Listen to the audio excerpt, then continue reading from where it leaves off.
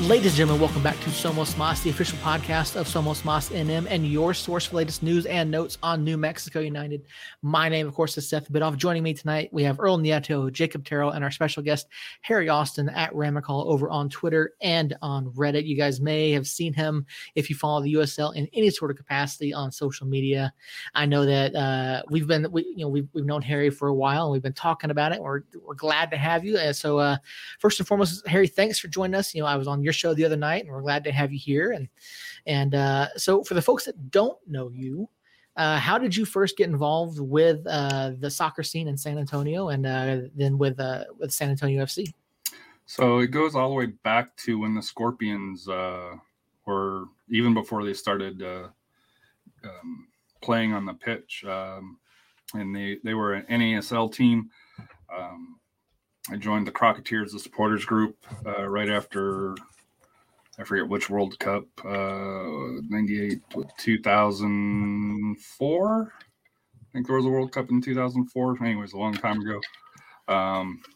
And, got hooked on it there. And unfortunately, the Scorpions folded into San Antonio FC. So there was really no delay for it here. And 6 years now with San Antonio FC. And probably the best soccer memory was when San Antonio won the 2014 NASL Soccer Bowl. They beat the Cosmos and beat the Fort Lauderdale Strikers in the championship game on a bike by Rafa Castillo, and we got to storm the pitch. And so I was hooked. My kids are hooked, and or my son is hooked. My daughter went more artsy, which is fine. But it's awesome to be on. I know we've talked about it for a while, and like I said here, thank you for hopping on our show here. I thought it was a fun show, and hopefully we can return it back on this side. Yeah, absolutely. Like we said, we have been talking about it. But the idea was to have you on earlier in the season, and I know you ended up being on vacation that week, and so we're definitely glad to have you on now. Season's starting to wind down, and I think at this point it's probably a little bit of a better season for San Antonio than it was at that point when we initially tried to set this up. So probably a bit more favorable to talk about it at this point. For San Antonio's aspect, yes. And I think for New Mexico, I know you guys weren't in sixth place, but I don't, were you guys doing a lot better at that point? Or I know you're not RGV where it's nose and diving down, but... Yeah, early on we had stayed right there near the top of the table, and so it's been a bit of an up and down season, and we just got out of a pretty tough stretch of 5 winless. So it's good to talk about some wins again. I know that's always a good thing for us. We always enjoy talking about wins more than we do losses, and it's definitely a lot easier to cover things. When number one, when there's goals being scored, and number two, when there's actually something worth talking about. So I know that's a pretty fair consensus, at least among the media here in New Mexico. When it's a 0-0 draw, it's like, okay, well, what do we write about? What's there to talk about? So again, we're glad to have you. We're going to jump right into it. And as always, we have one burning question that we ask our guys. What's the one reality show that you can't help but watch no matter how terrible it is? For me,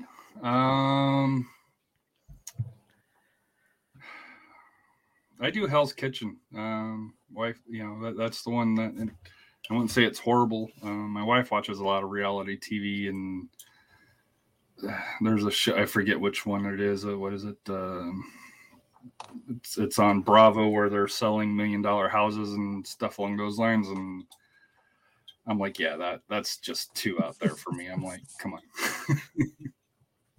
Yeah, it makes sense. I enjoy Hell's Kitchen. My kids actually will sit down and watch Hell's Kitchen. So that was a lot of fun to watch. That one I do enjoy, and like I said here, you can't go wrong with it. And like I said here, in my early life, I was a cook, so I've experienced some of those failures in the kitchen. Not quite with Gordon Ramsay, in my face. Don't get me wrong, but having been a cook prior, you can understand some of the stress that they go through. So for one, I live Hell's Kitchen because every time I cook, my wife turns into Gordon Ramsay. That's just the start. Two, I don't watch reality TV. I don't own like cable or anything like that. I have all the streaming services. But yeah, I don't watch reality TV. I'm hooked on the dramas though, like 911, and actually right now I'm supposed to be watching New Amsterdam, which returns today. Oh, nice. Good so, show. so I'm kind of sacrificing that to hang out with you guys. So said you better make it. Well, so sorry we're taking away from your dramas there, your TV stories, Earl. Hate to do that to you. It's not like you can record it and watch it, after the show. Yeah, watch it the next day on Hulu. Luckily, it's on Peacock, so I can watch it there. Yes. There you go. Can I say New Mexico United games? You can. I mean, it's. I've argued with my wife that sports are the ultimate reality show, basically my whole life, and yeah, it's been pretty bad at times lately. So, I'm gonna stick with that. So I'm gonna actually kind of follow Jacob, and my favorite reality show is going to be WWE. That's like the. That's a soap opera right there. It's not real.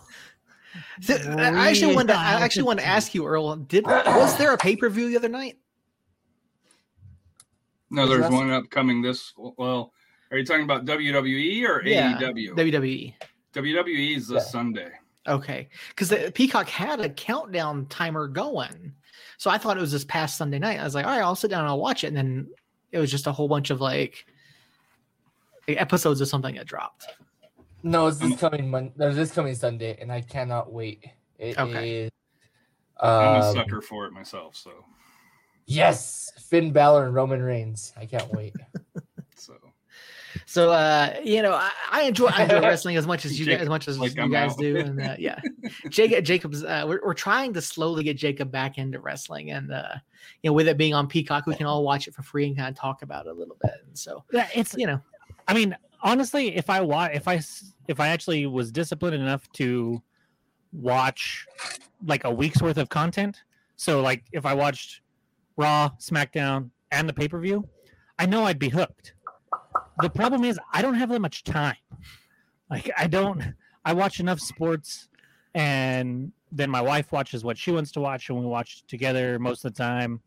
And then I've got 2 little kids running around. I don't have enough time to get that invested in it right now. Can I give you a secret to it? If you record it, I like the drama aspect of it. So the matches outside of the big ones, I'll fast forward through a lot of the matches. I'll watch the beginning and I'll fast forward to the end to see how it finishes. Then, they'll do the next interview. They'll start the next rep. So like Raw, even though it's 3 hours, you can really get through it in 30 to 45 minutes and understand the whole 3 hours and 45 minutes without that time investment. But yeah, to sit there on Monday night for 3 hours, it's stupid, and it's part of the problem with WWE is they just Vince McMahon needs to go, but that's a whole separate discussion and a different podcast.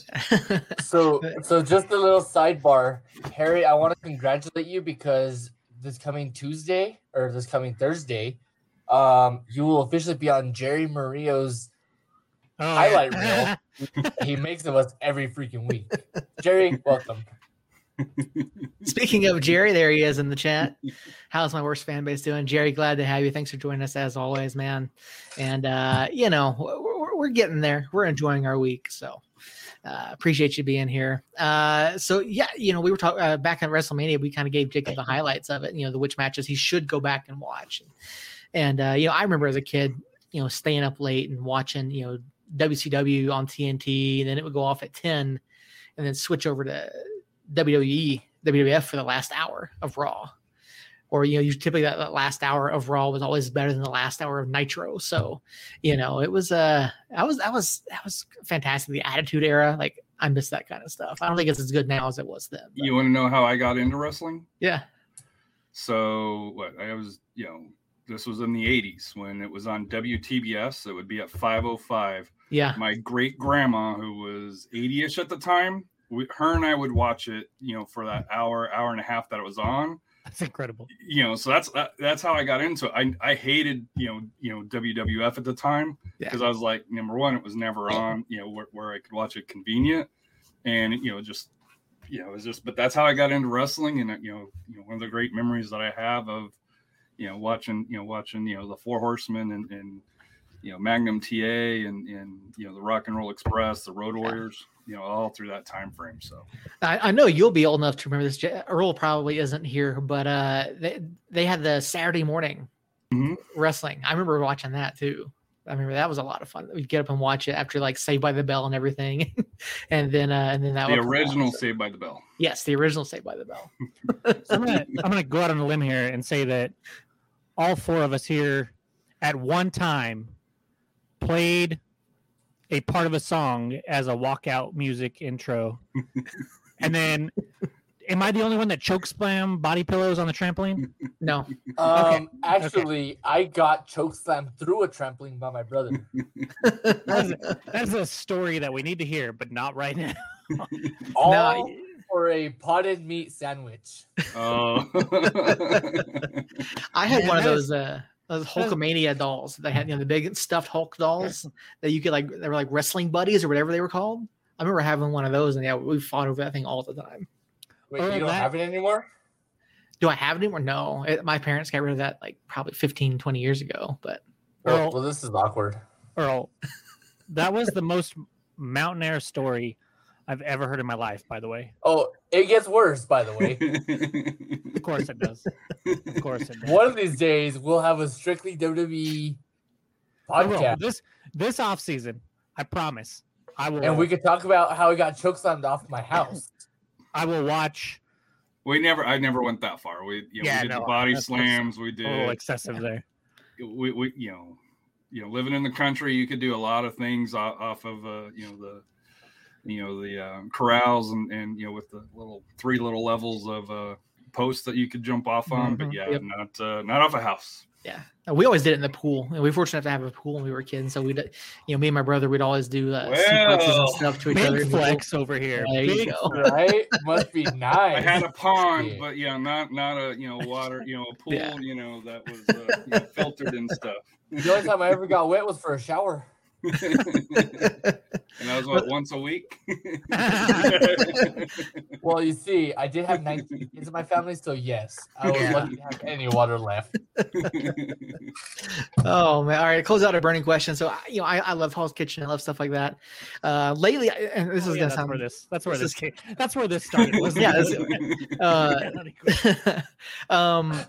I've been, and I blame Peacock for this because they've been plastering it all over the front page of Peacock.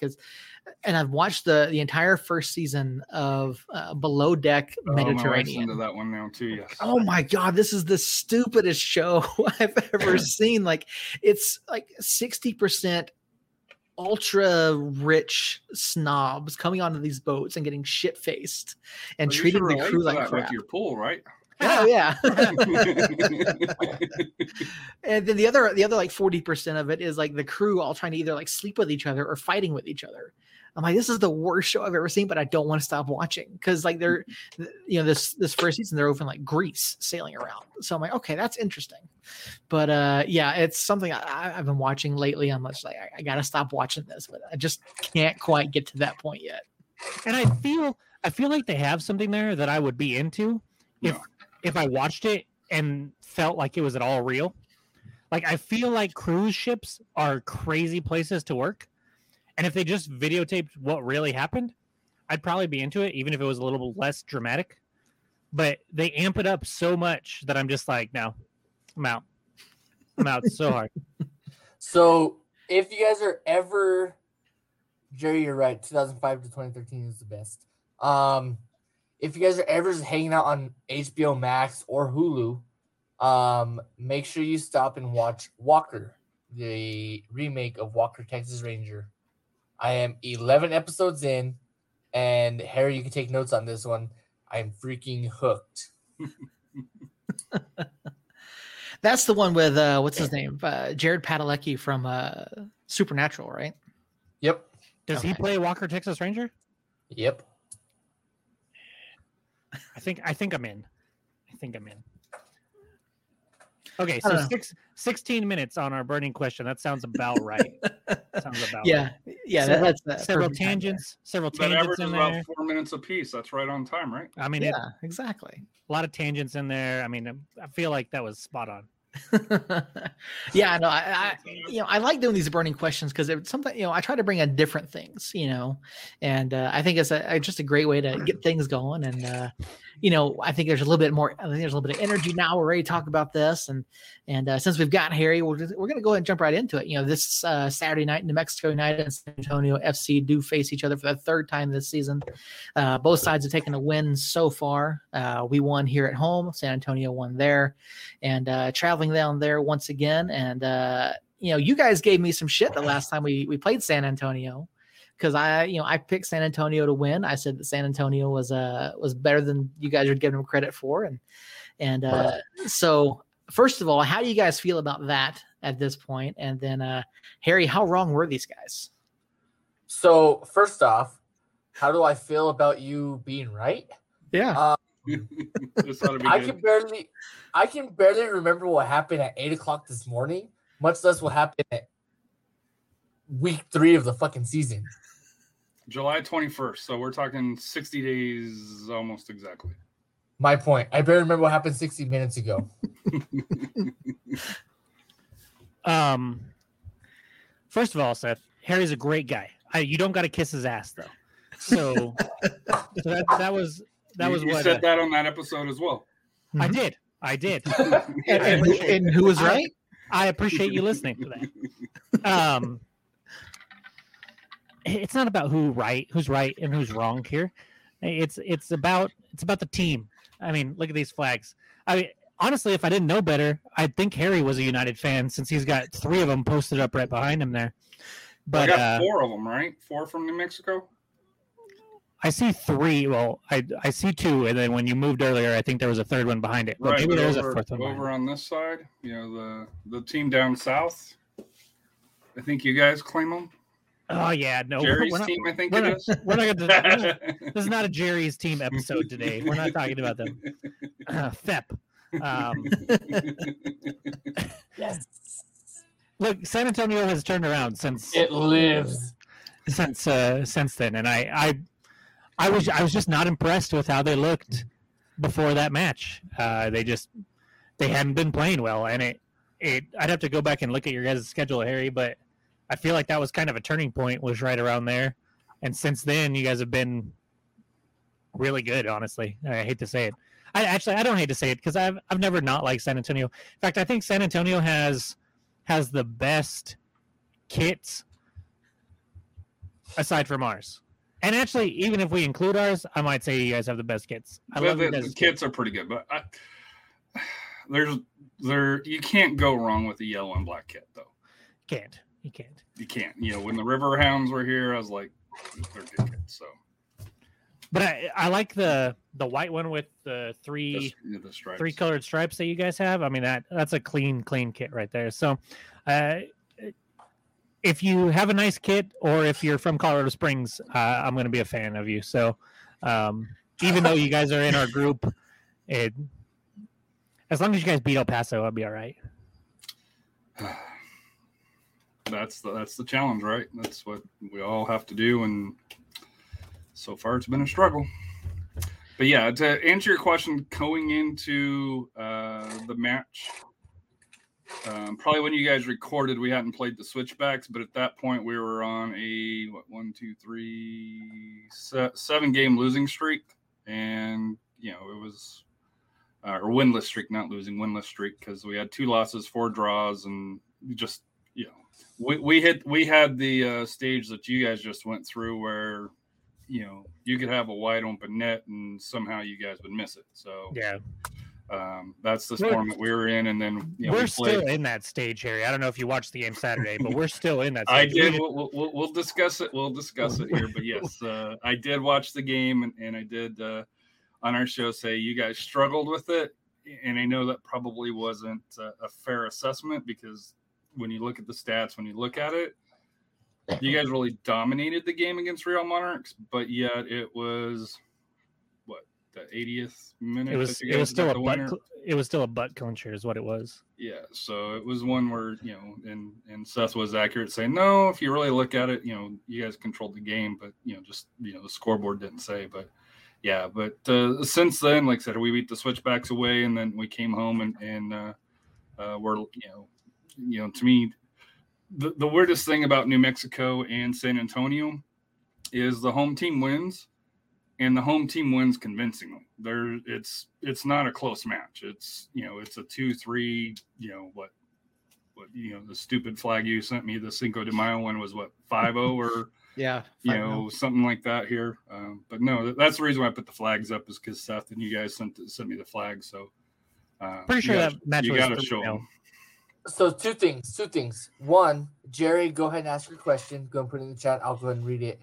And number two, so when you guys were on that 7, oh, okay, Jerry. Hold on real quick, Jerry. So when you guys were on that 7-game winless streak, was your fan base losing their shit? Oh yeah. Where there was talks of, hey, is Marcina the right guy? Okay. And there's a backstory to that because Marcina was on Coach Powell's staff, and they promoted him even though we had a down year. So if you're going to be making a change, why are you bringing in the assistant coach? And it's Marcina's he was the coach that won the title in 2014, but the following year when when they sold the team, he's also the same coach that got fired at the baggage claim at the San Antonio airport. So he can't, on the return flight. So, so, and that's nothing against, Coach Marcina by any means. It's just, that's how the Scorpions were. So, no class and here, let me fire you at the baggage claim, which that's an NASL story. That's a great place to do it. So Jerry actually has 2 questions for you. The first one is, as of today, who's better, United or El Paso? Today, it's El Paso. There's no. Keep in mind that he will ask this question about 19 times tonight, yes. And then he'll answer, and then he'll blast you on Facebook on the USL fans page, and call them the clowns of chaos. Just so you know.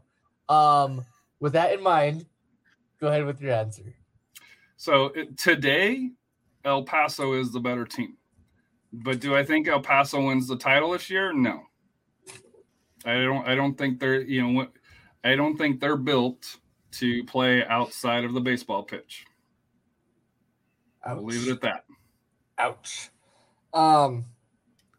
Second question is, who would you rather face in the playoffs, El Paso or United? Well, it depends where it's at. True. We've beat El Paso in El Paso. We've got rolled in New Mexico.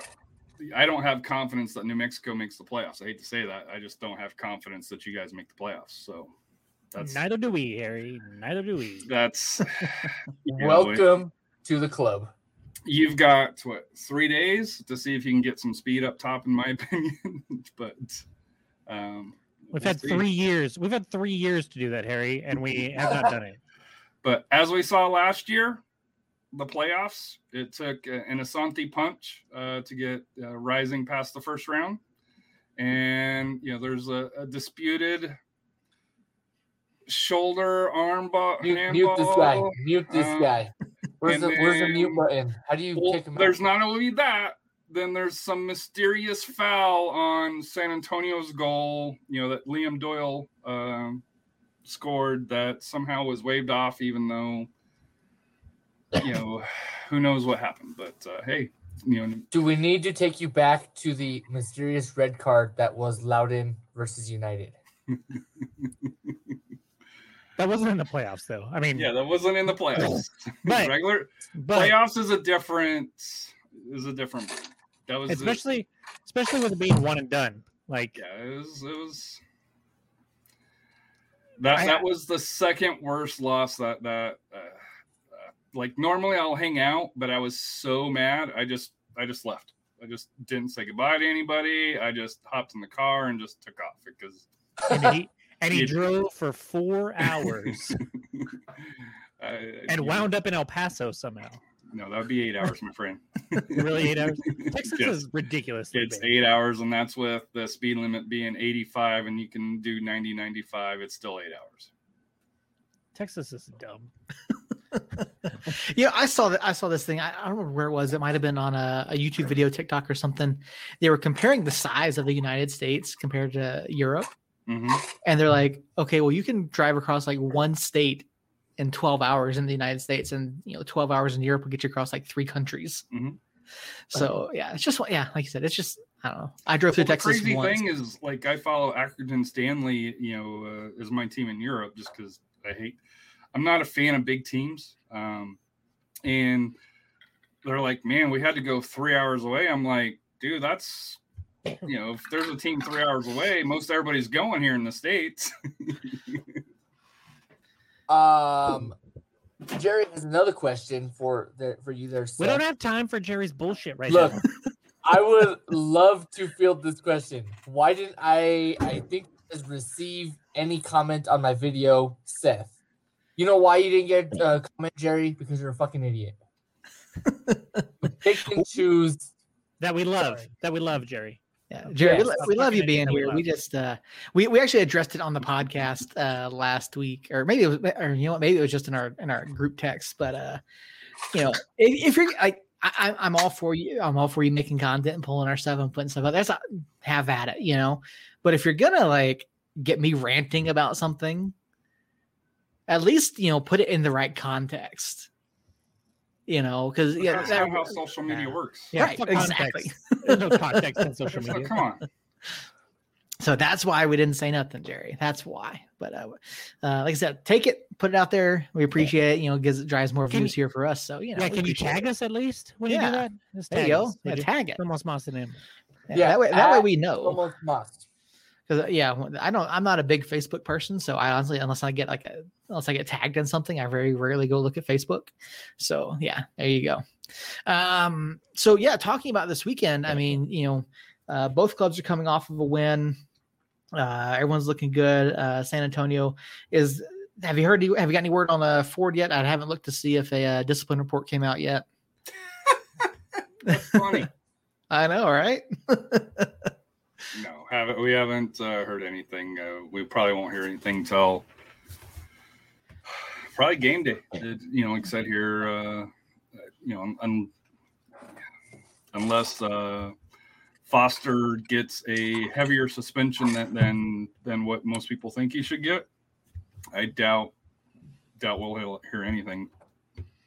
Yeah, so in case you guys missed it, there were some fisticuffs thrown, some pushing and shoving really, at the end of the San Antonio match the other night. Andrew Tonari nearly got into it with a member of Monarchs the other night. It's these are two teams that go in. They're not afraid to play physical. They're not afraid to get up in someone's face. And I think compared to say like us against El Paso, like I think if there's a different mentality when it comes to the physical play between New Mexico and San Antonio. I think it's smarter. I think it's more tactical and not just, we hate you. And so looking at that, what type of advantages does that give you guys when you do have that physical type of play? For us against New Mexico, it depends on the ref. It entirely depends on the ref. And I know we're going to have different views of this, and just like, I'm assuming you have different views on our physicality than what we have. But playing New Mexico is tough. Just because, especially Sandoval, where, a feather knocks him down. And, like I said here, it seems like that filters through the team. So, one time we had a dive pull, over under on the dives by New Mexico. But I think for New Mexico does a lot like what RGV does, where they'll take the punishment and go down. And if the ref calls it, they continue to go down, which is smart. It's that tactical advantage that, if the ref is going to call for it, and but if the ref lets it slide, then, obviously, it's a little bit more physical on both sides for that here. But for San Antonio, they play on that edge. It's there's no questions. That's how that's been Marcina's style since NASL, and it's it's good and bad. We've got 5 red cards this year. One obviously the one against Ford was the 5th one, and it's we're tops of one of the tops in yellow cards. So but it's a physical match.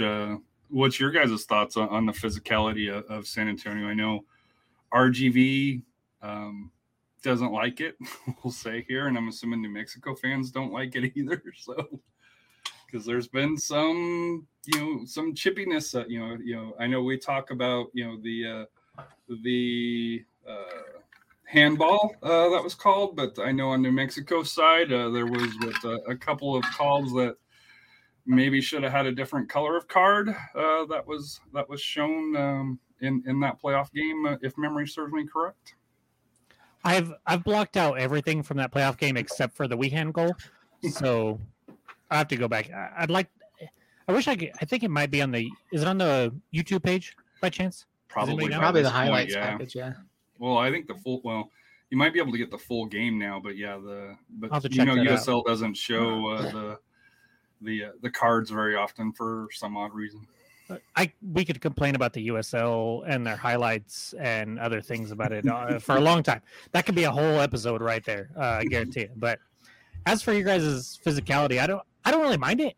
I mean, I think I'd rather play a team that's like that than a team like El Paso, which Jerry's probably furious at you right now, Harry, saying that we flop when El Paso is is the king of that. And I think when you compare us to El Paso, it's not even close to being the same thing. But you don't have a Yuma. We'll just leave it at that. Fuck Yuma. That's what I say. Even when he comes in, it's like, I respect you, Yuma, but fuck off, dude. Yeah.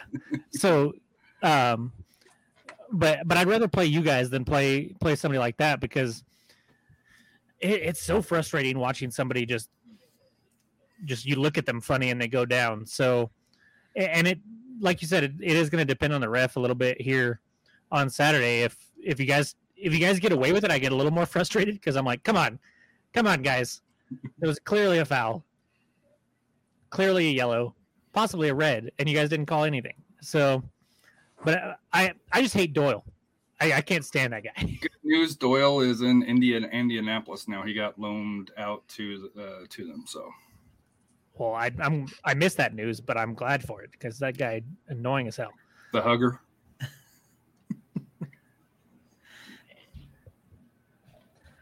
So I'm on the same boat as you. I'd much rather play. God fucking bless Jerry. I would much rather play San Antonio because it's actually a game. Yeah, it's a physical game. I'm going to once again echo what Jacob just said, that Sandoval does not go down with just a feather blowing in the wind, because he's a pretty big dude. So it's kind of hard to bring him down. And that's why when a 5'5" guy bumps into him, so the dude flops like a pillow, dude. It's just the only reason why he goes down is because he's probably tripping over Yuma's stupid ass because he's flopping over the field. I have to address this, Jerry. Usually I ignore Jerry. Usually I just let it go. It's not scary to play you, Jerry. We played you 4 times. You beat us once because of a 2-minute lapse of judgment, and then we drew 3 times. And we were the better club for the majority of all of those games. That is true. So I'm not scared of you. I just don't like playing you because you guys don't know how to stay on your freaking feet. I will say, I have a little bit more respect for Ketterer after the last game that we played here in Albuquerque, because the section of fans closest to us just were railing on him the whole time. And then he made a nice save. I'll give him that. And they started railing on him, and he looked right at them and bowed. And I was like, okay, all right. I see you. You're fine. But he doesn't flop like everybody else because he's not out actually in the field. So I'll respect him. I'll respect him and then fuck everybody else. He did flop once when he got tripped or tackled, whatever the fuck you want to call it, when they scored their tying goal at like the possible second. He did wind up on his ass. I found that funny as hell. I laughed. I blocked that goal out of my memory. I don't know what happened there. So Harry, what's been the biggest spark for you guys? I know that, earlier in this season, we talked on your show Sunday that, PC had been out. Some other players have been out injured. Gallegos has come in, been fantastic. Nathan's been fantastic. What's really been the key for you guys in going forward and converting those chances? Getting healthy. The PC coming back makes a world of difference for San Antonio. To me, him in the lineup, it's crazy to think that he makes that much of a difference, because when you look at the stat sheet, it doesn't look like he does a lot, but just how he controls the game, there's a reason why he's a captain. And I think Jose's got a little bit more creativity, in him, because at the start of the season, he was, did a 2-week trial over at Byron, and then Barcelona, I think, did a quick stop there before he came back. So this is probably his last year here with San Antonio FC before he moves over to Europe. But to me, just getting healthy and having the bodies to be able to do what Coach Marcino wants. And to be honest with you, switching to the 3-4-3 has been a huge deal. And then probably the biggest change here recently is bringing in Ford, although he may or may not be in the game. Most likely, just with it being USL, I doubt he's going to be in. They typically don't reverse a lot of red cards. But with having him, Tainter, we loaned Emil Cuello to Sacramento. They gave us back Mitchell Tainter. So the revamped back line, which is a little bit still tall, but physical, but a little bit quicker, I think has also helped the defense quite a bit. And just, San Antonio plays that pressure, and, with Jose up top, with his speed, Epps, and then of course, Nathan, who's also quick, they're able to do, but, they'll still miss, the easy shots, and they'll do it. And then, with the height on free kicks, having 3 center backs that are 6'3", 6'4", Axel Schulberg's 6'7", it makes a world of difference to be able to kind of control that. But on the flip side, San Antonio always gives up a goal. It's, you look at Matt Cardone, even though he leads the league in saves, save percentage, pardon me. You look at here, I think we've got 5 shutouts, and two of them have came out of the last 3 matches. So maybe that's tightened up a little bit, but it's for San Antonio FC, to be honest with you, it kind of mirrors a little bit with what New Mexico is kind of going through, with the exception we did ours earlier in the year, compared to what you guys have, because you guys have talent. It's just a matter of, if the coach can find the right pieces in the right system to be able to make it work. So we have the right pieces and the right system. We have one piece fucking it all up. And I'm pretty sure we can go on with this every fucking night for the next year and a half. And it's going to be the same damn thing. There's a 3-lettered human that gets on the pitch and just kills the entire team. And I don't know why. And I'm not going to say the 3 letters because I don't want to piss the coach anymore, because he was kind of short with us at the press conference. So with that, I have one more thing to say is, hey, Beavis, he said taint. So, Earl, I'm still waiting on you to ask your question of Troy about JPG, and you haven't done it yet. It's because he played good on Saturday. Well, he played good for Juan Pablo Guzman on Saturday. So it wasn't the right time to ask. Had we lost, I might have asked it. So every time that I want to ask why he keeps starting him, Juan Pablo Guzman decides to play decent. But then the next week, when he starts again, he plays like my favorite word of this season, booty. And it brings that question back up to me. And then I'm going to ask it the next home game. And then JPG plays good. So it's like, why the fuck? Or doesn't play at all, one or the other. Exactly. Or comes off the bench and picks up a very quick yellow card. So I haven't asked that question. I won't be able to get the chance to ask that question because I have some family obligations going on these next couple home games. So maybe. Hopefully you won't have to next year. Right. So hopefully I can get Chris to ask his questions. No comment. Harry, would you say that PC is your guys' Yuma? Because that's what I say.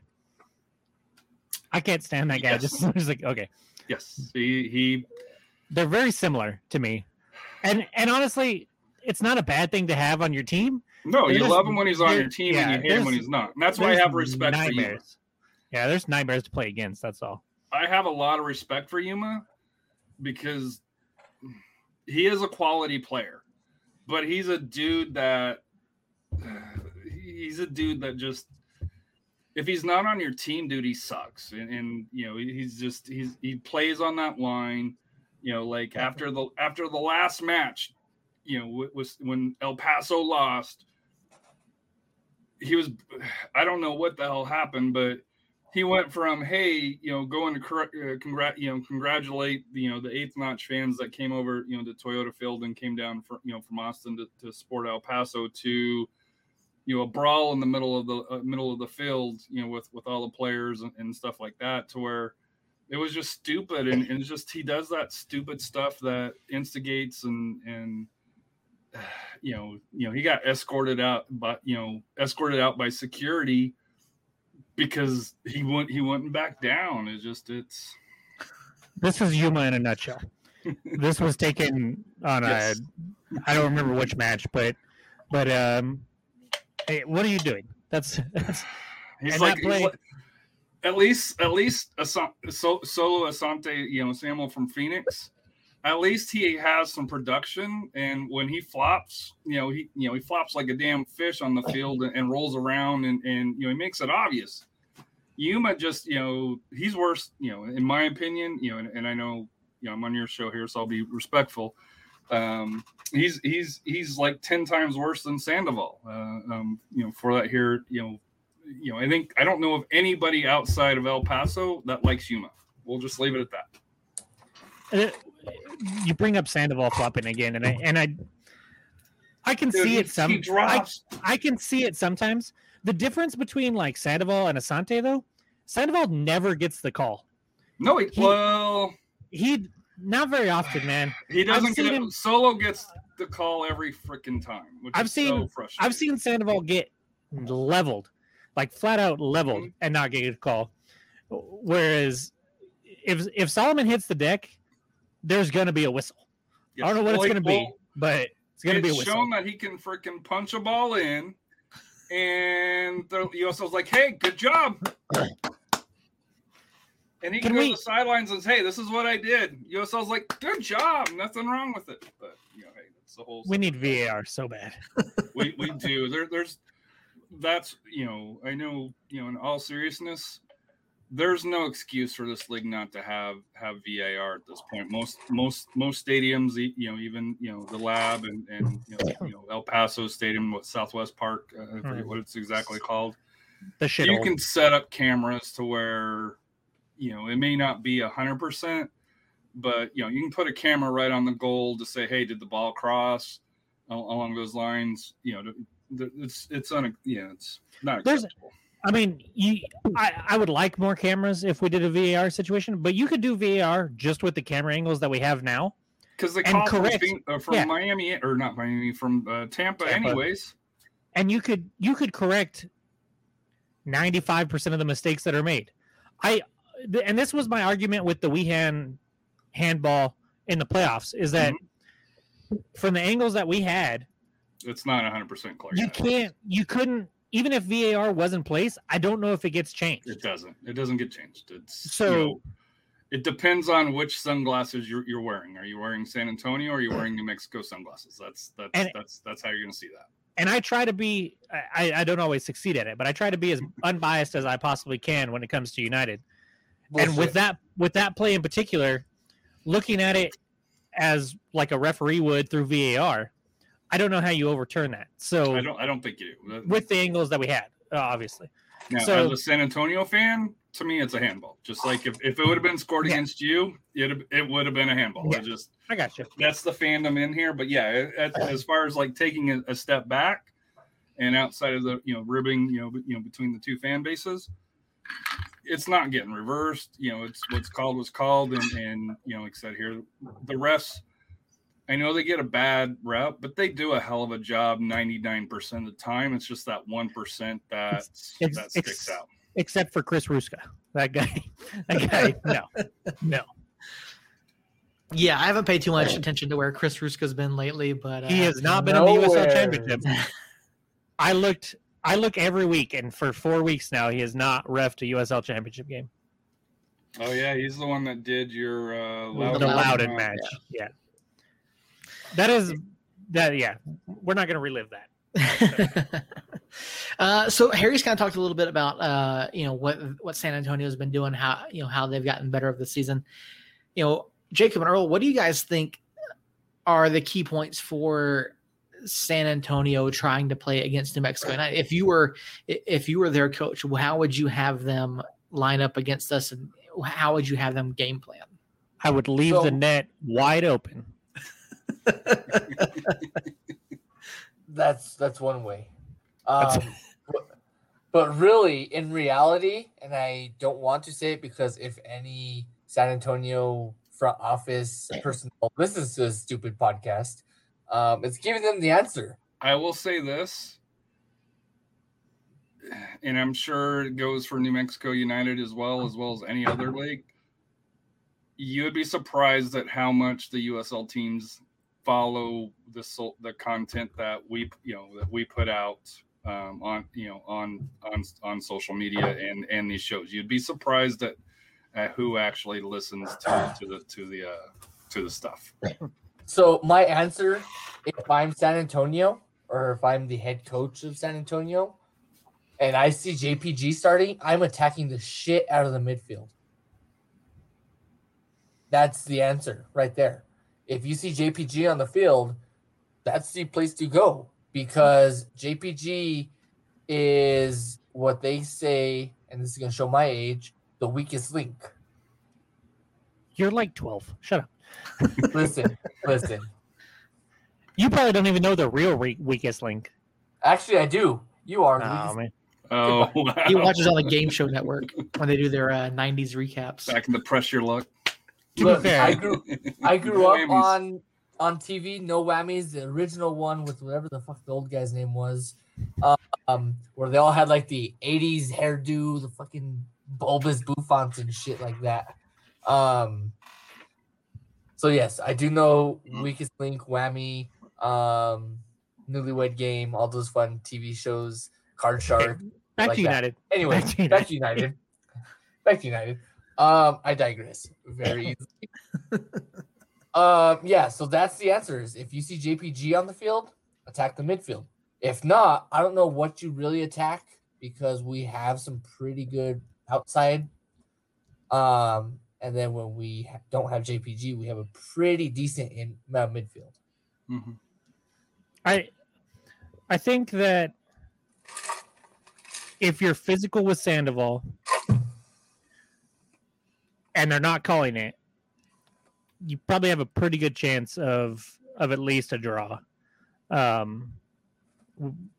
He seems to check out in those matches for whatever reason. If he can't overpower somebody, but he's not going to be able to overpower because I know San Antonio is one of the few teams that can match size to size across the back line with him, and I think that's one of the advantages that San Antonio has when they face New Mexico is Sandoval, because Sandoval's what makes Sandoval special is his size and his ability to use his body to get, to be able to not only create shots for his teammates, but also to be able to use his body to be able to create shots for himself. But against San Antonio, where you've got guys that are just as strong, just as physical, I don't know how that plays. Which it depends on what United team we see. I mean, if we see the Colorado Springs match from 2 weeks ago, it's going to be tough for you guys no matter what we do. I mean, we played almost perfectly that match, but that's going to depend on, one, is Rivas healthy and able to play? And two, if he is, will coach actually take Guzman out and put Rivas there and let Rivas create from that midfield? And if he does, and everybody's on the same page like they were in that Colorado Springs match, it's going to be a high scoring game at the very least. I think you guys can keep up with us though, with the attacking talent that you have and the way our back line. If Tete is still out and it's Schmidt back there, correct me if I'm wrong. If Seth, was Schmidt one of the starters in that San Antonio match on ESPN2? I'll have to look. I'm almost positive. Back three was Rashid Tedes, Ryden, and Yearwood.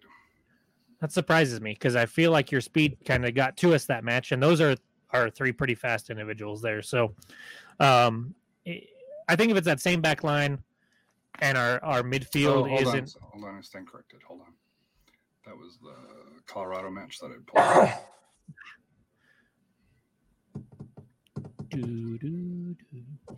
It's not like I don't have internet. I could look it up too. I just don't. No, Jacob doesn't have internet. He lives in the middle of nowhere. No, Justin was on the left-hand side. Yeah, because I remember Gallegos just punishing him time after time after time. And so if that's the case, if he's back in there, it's going to be a back and forth shootout depending on what midfield we have.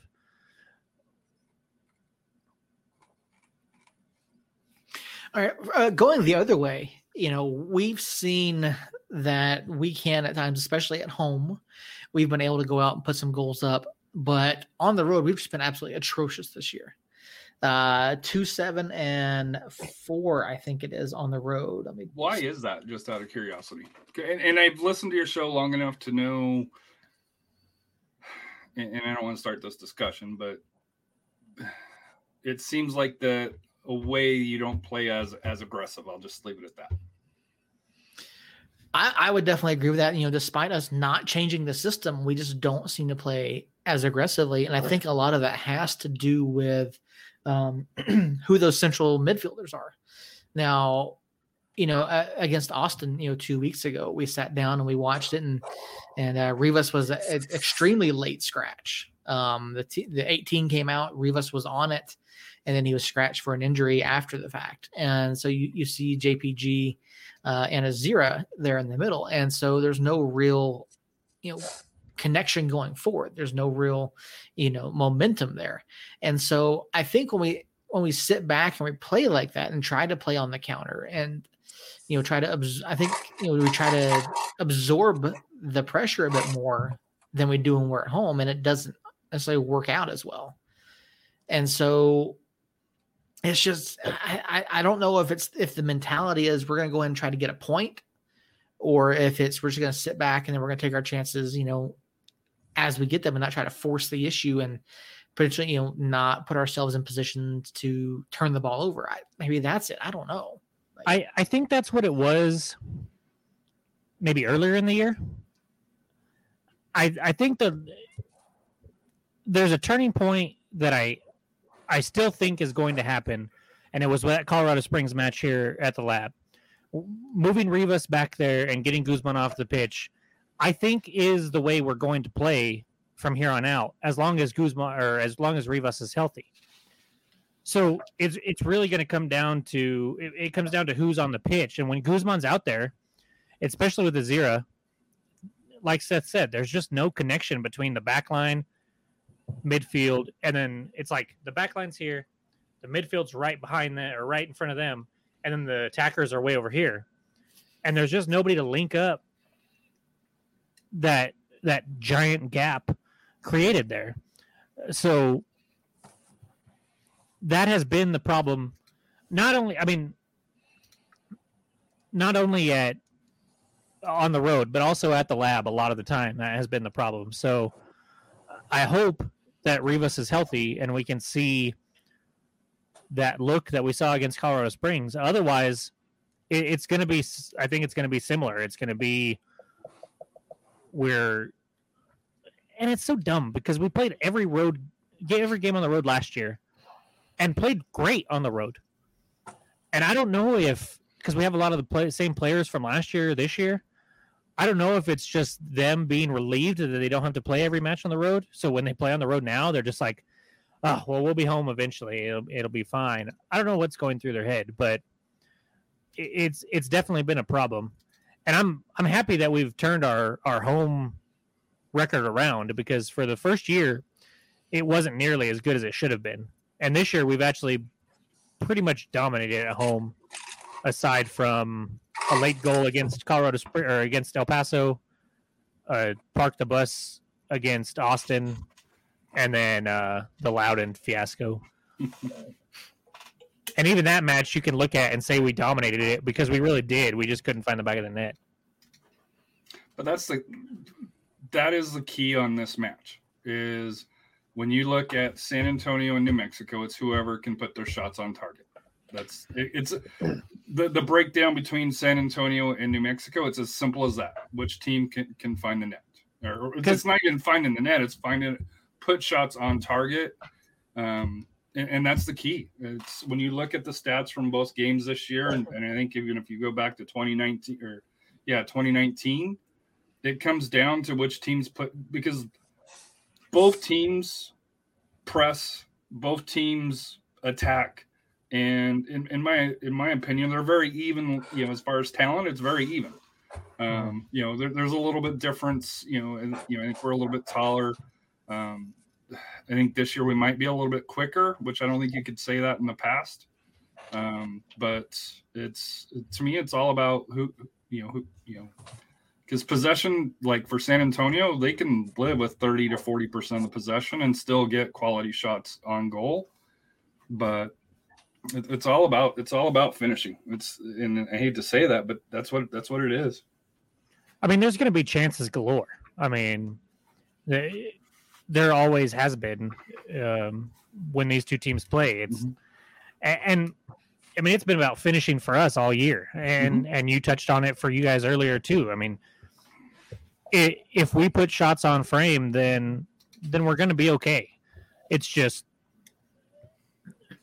that weekend chance against Austin, or not Austin, Real Monarchs Saturday was. I mean, it was a wide open net. Earl said he could have finished it. I don't know about that, but Earl said he could have finished it. I think Earl would. And he just plumb shanked it. Seth, you're you were our preview writer. What's your thoughts on this match coming up? This is probably our toughest match between now and the end of the season. These two games with San Antonio. Well, I mean, I'm not taking into account Lou City. I think this is City, San Diego.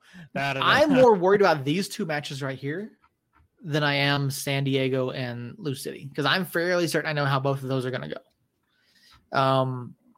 These two matches right here, I think, are going to be incredibly important. I will say that they're more important than those other two. I'm not sure I'm more scared. Probably this one being on the road. The one at home. The one at home, I penciled that as a loss. I think San Antonio, and I know Jerry's going to love this here, but I think San Antonio's got two losses at least on their roster, and that's at El Paso and that's at New Mexico. Just, I think if you look at the history, we'll see come, week game of the week and health and along those lines. But I think, for San Antonio away at New Mexico it doesn't scare me. That's the wrong word. Just it's one where you're not going in favored. Yeah, and I think this year more than the previous seasons, I think that home field is absolutely more important. Last year with COVID and everyone traveling, I think that threw a lot of things out of whack. And you didn't have fans in the stands in most places, and I think that really played with the home field advantage theory. Mm-hmm. And so I think we saw a lot more results last year that we wouldn't normally see had there been that different level of atmosphere around it. But yeah, looking at this one, I look at how guys like Gallegos and Nathan are playing. They're playing out of this world. They're playing unbelievably well right now. Gallegos tore us up last time, and we just have not done anything on the road.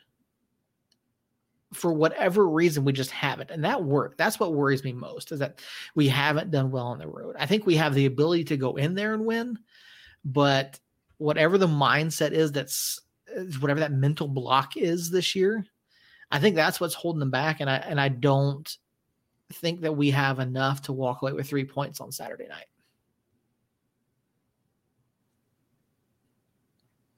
Making friends, Seth. That's all I'm going to say.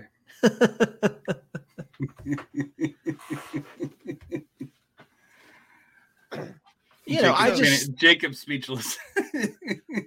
So what's the score, Seth? Come on. I think it ends up either. I mentioned it the other night on Harry's show. I think it's either going to be like 2-2, 2-1 for San Antonio.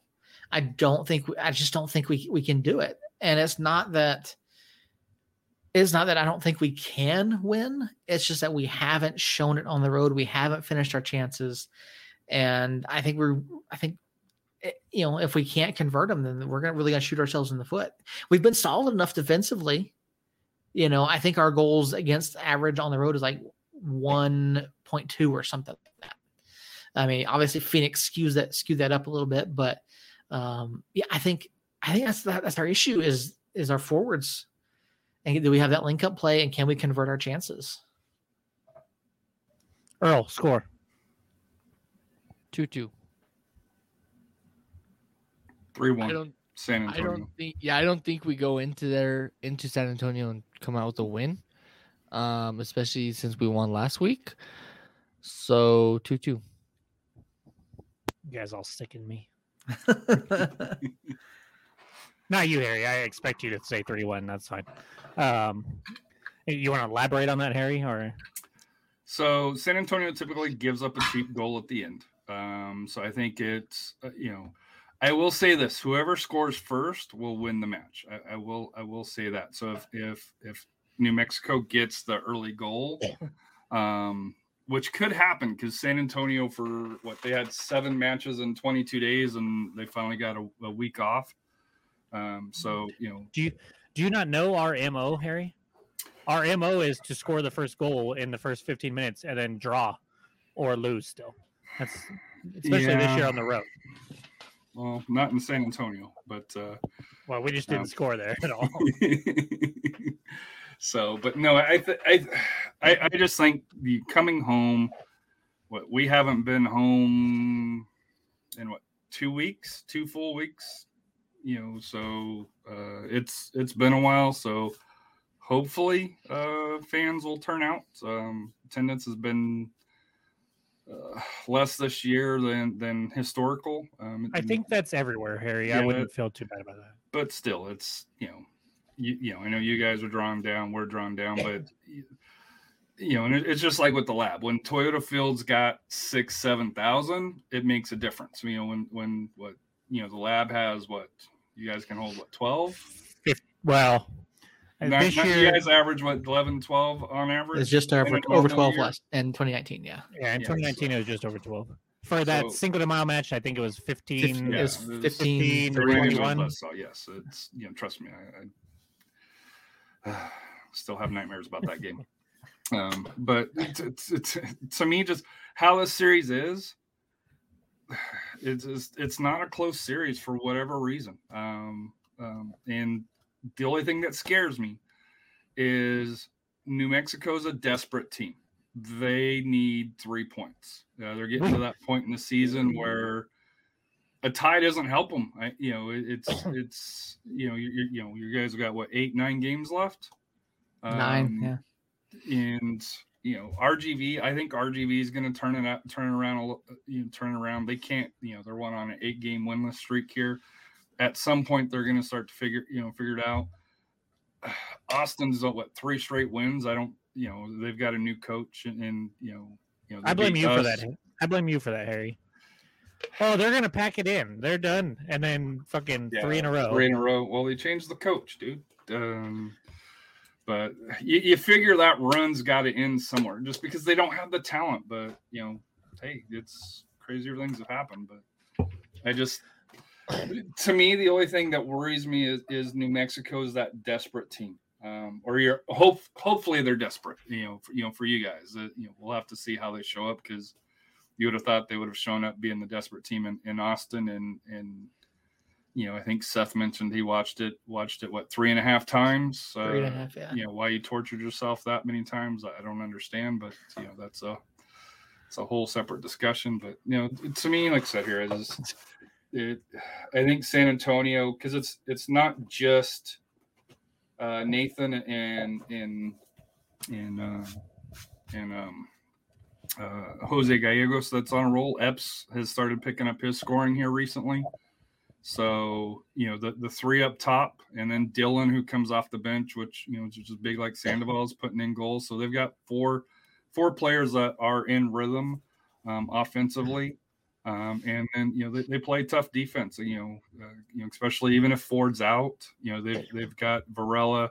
If Josser Kamiri comes back from his injury, which I kind of expect him to do so, there's the back line it's going to be tough. It's going to be tough to score on, but it all comes down to the refs. I hate saying that with these tight games where both teams, and you can say this is with every USL match where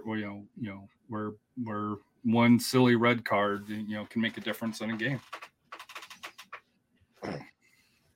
If you look at the history, the pick should be obvious. It should be a San Antonio blowout, just because the 4 matches that we have in the books already with you guys, it's whoever's at home typically has the playoffs. Yep. Yeah, has scored at least 3 goals and won pretty convincingly. But I will say 2-1 New Mexico, and if I knew Guzman was going to start, I would say 3-0 San Antonio. Just because that's the mentality that they have when he starts, is just not attacking whatsoever, and we get in trouble that way. But I do think Rivas will be back, from what we heard at the match on Saturday, and I do think Coach will play him and roll with what worked against Colorado Springs, and I think it'll continue to work. I think that we can at least get 2. Probably one's pretty cheap.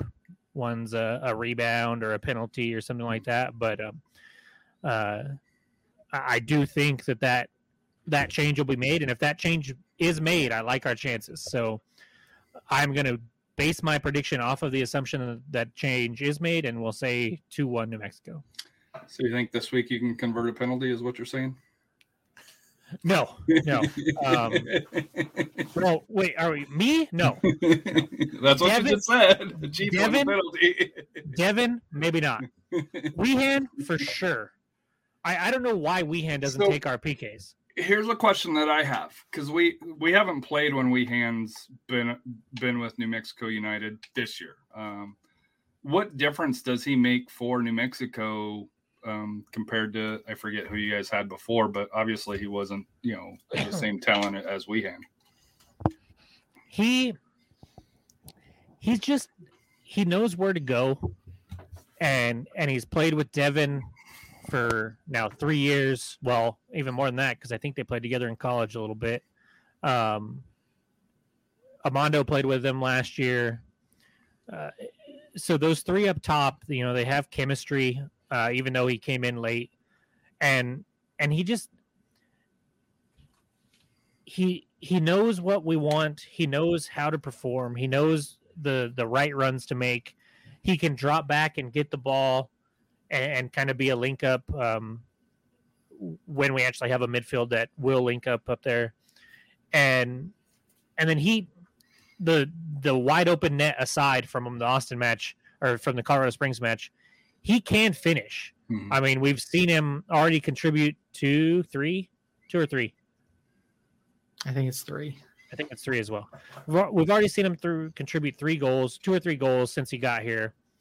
And I think not only that, but I'm a sucker for locker room chemistry and stuff like that. And he just, from what we've heard from Coach and Devin and Mondo and a few others, he's just a great guy to have around. And when you have that kind of personality both on and off the pitch, it's just going to boost everybody up just a little bit. And but technically speaking, I think him being able to create in tight spaces, come back and help link up, and then finish have been the 3 things that I've noticed. And his creativity, which is part of all of that, is just what was one of the things that was lacking before we got him. So, I don't know what time Earl has to leave here, but there was a tweet that came out about the Weehens.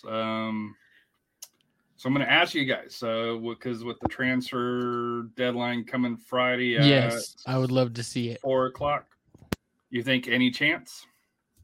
No, not this year. This offseason, sure, but not this year. There's no way this year that the Monarchs let go of Charlie. There's no way. No. There would have to be a I don't know. good amount of money that gets dropped onto it, but I don't see it happening.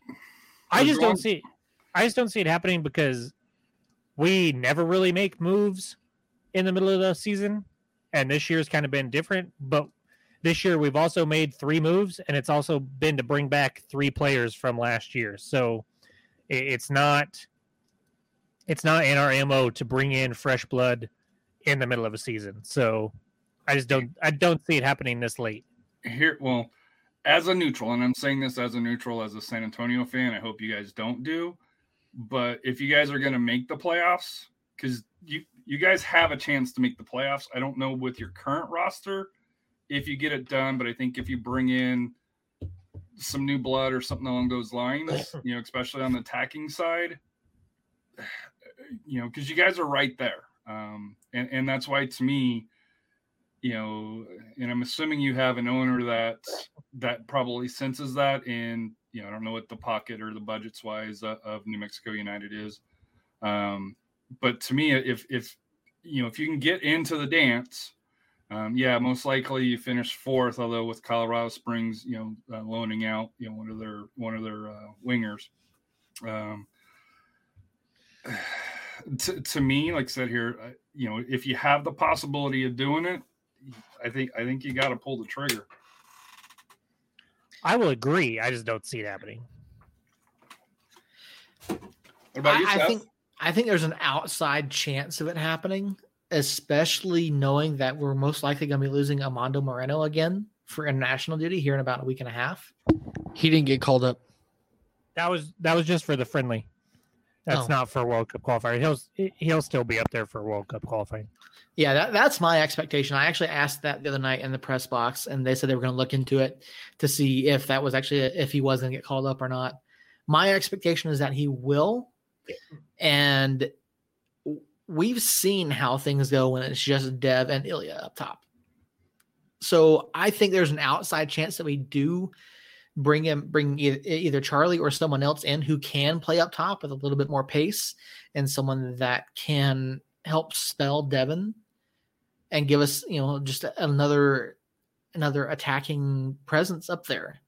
So I think there's an outside shot, but I'm not like 100% sold that's going to happen. And to me, it doesn't. You can do a MLS loan. There's rumors that Indy 11 is going to be announcing possibly a pretty big name tomorrow coming back for their late push. And if I was a New Mexico fan, if the owner doesn't bring, or I guess it's not just the owner, if the team doesn't bring somebody in, I'll just say I wouldn't be happy. Because even with San Antonio, I want them to bring in another player here, because I think our attacking midfield is a little bit weak since we lost Emil Cuello. As like we need one more. To me, we need one more person that has that attacking, that has that speed, that can fill that role. We don't have that now, because we moved him for a center back, which turns out to be is a good move, but there's a hole in the lineup, and they did ship out Liam Doyle to Indy 11. So do they pick up? I'm hoping that they pick up somebody now. Whether they'll do it or not, that's we'll see. Yeah, I mean, all three of us have been crying for attacking help all season. Yes, but you mentioned the owner, and I don't think our owner has anything to do with the technical side. He is, and that's why I said I shouldn't say the owner. Yeah. And that's because Peter's I think it's Peter, right? Yeah, Peter's a really good dude. He comes to the tailgates, and he seems like a pretty awesome guy down to the earth. And I shouldn't say owner, but the technical side of it. Because Peter admittedly is not a soccer guy whatsoever. So it's all on Troy. Troy is the head coach and the technical director, and makes the decisions on the roster and the starting lineup and tactics and everything like that. And it would be up to him. And he has for 3 years now preached small rosters and a family mindset. And I just don't see him pulling the trigger on that. Although you could say with the family mindset that Weehan would be a good choice, since he have family on the team. So, I mean, I'd love to see it. I've been impressed with Charlie since he made his debut with Real Monarchs. And I'll say this: I don't think the owner puts out that tweet without something behind it. Now, whether that's for this year or next year, that's to be determined for that here. I'll just say that.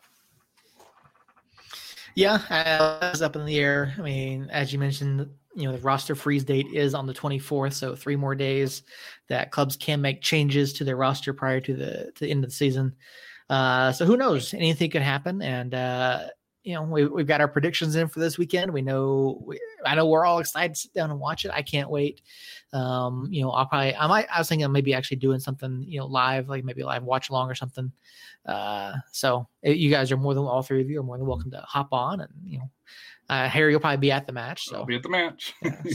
We'll be watching from here, and so maybe we'll do something live on Saturday night, and I learned from the El Paso match not to tweet during the matches, because the emotion gets a little high sometimes.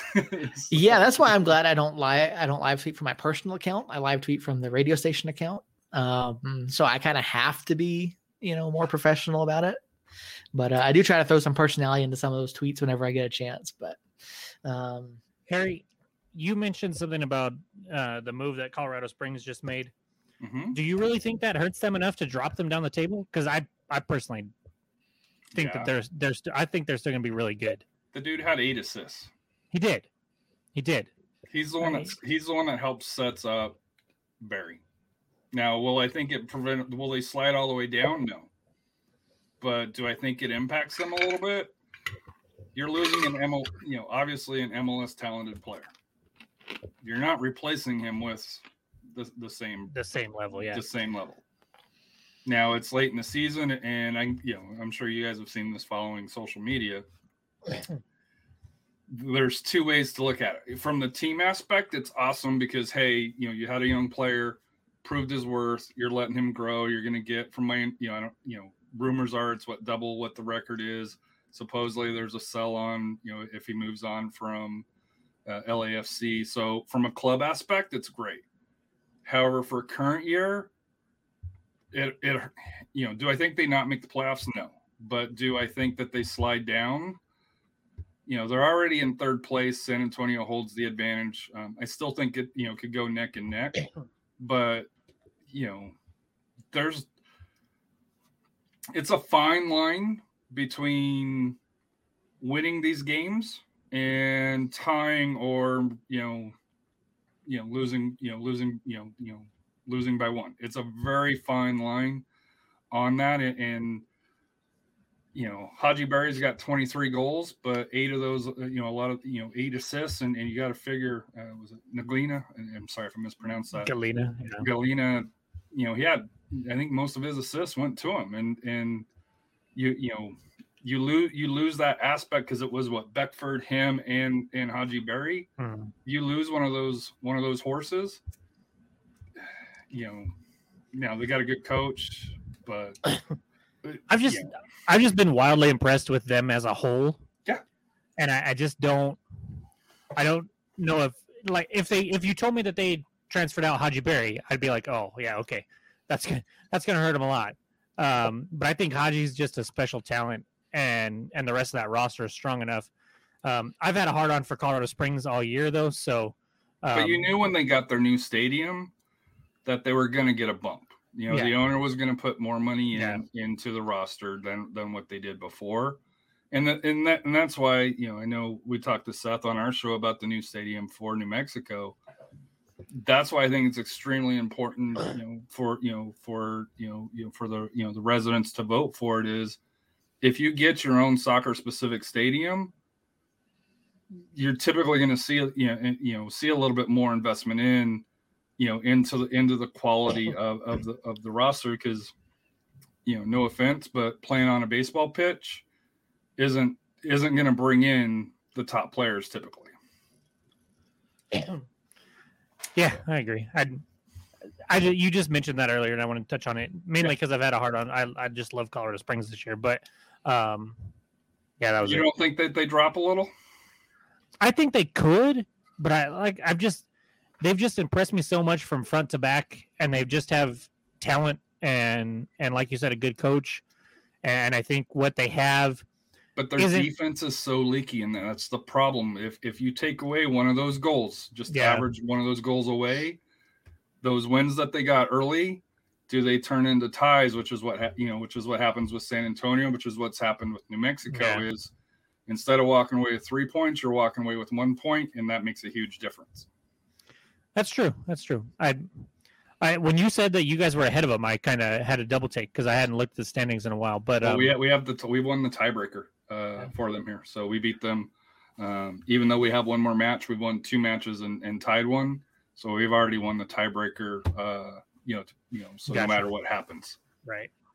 So yeah, I could see them falling to third just with you guys, how well you guys are playing, but I don't. Yeah, think I don't think they go to fourth. No. And I don't think they go out of the playoffs. So, and I still wouldn't necessarily want to face them in the playoffs. I still think they're a team that they catch you on the right night, like they did with us when we went to Colorado Springs the second time. Haji Berry just kicked our ass, almost single handedly. Yeah. And if you catch them on the right night in the playoffs, that could happen, and then you're screwed. That's any team. But yeah, to me so when it comes to the playoffs here, not El Paso, but the Colorado Springs defense is going to hurt them. It just is. Unless they've tightened that up, they've allowed 40 goals this year. Real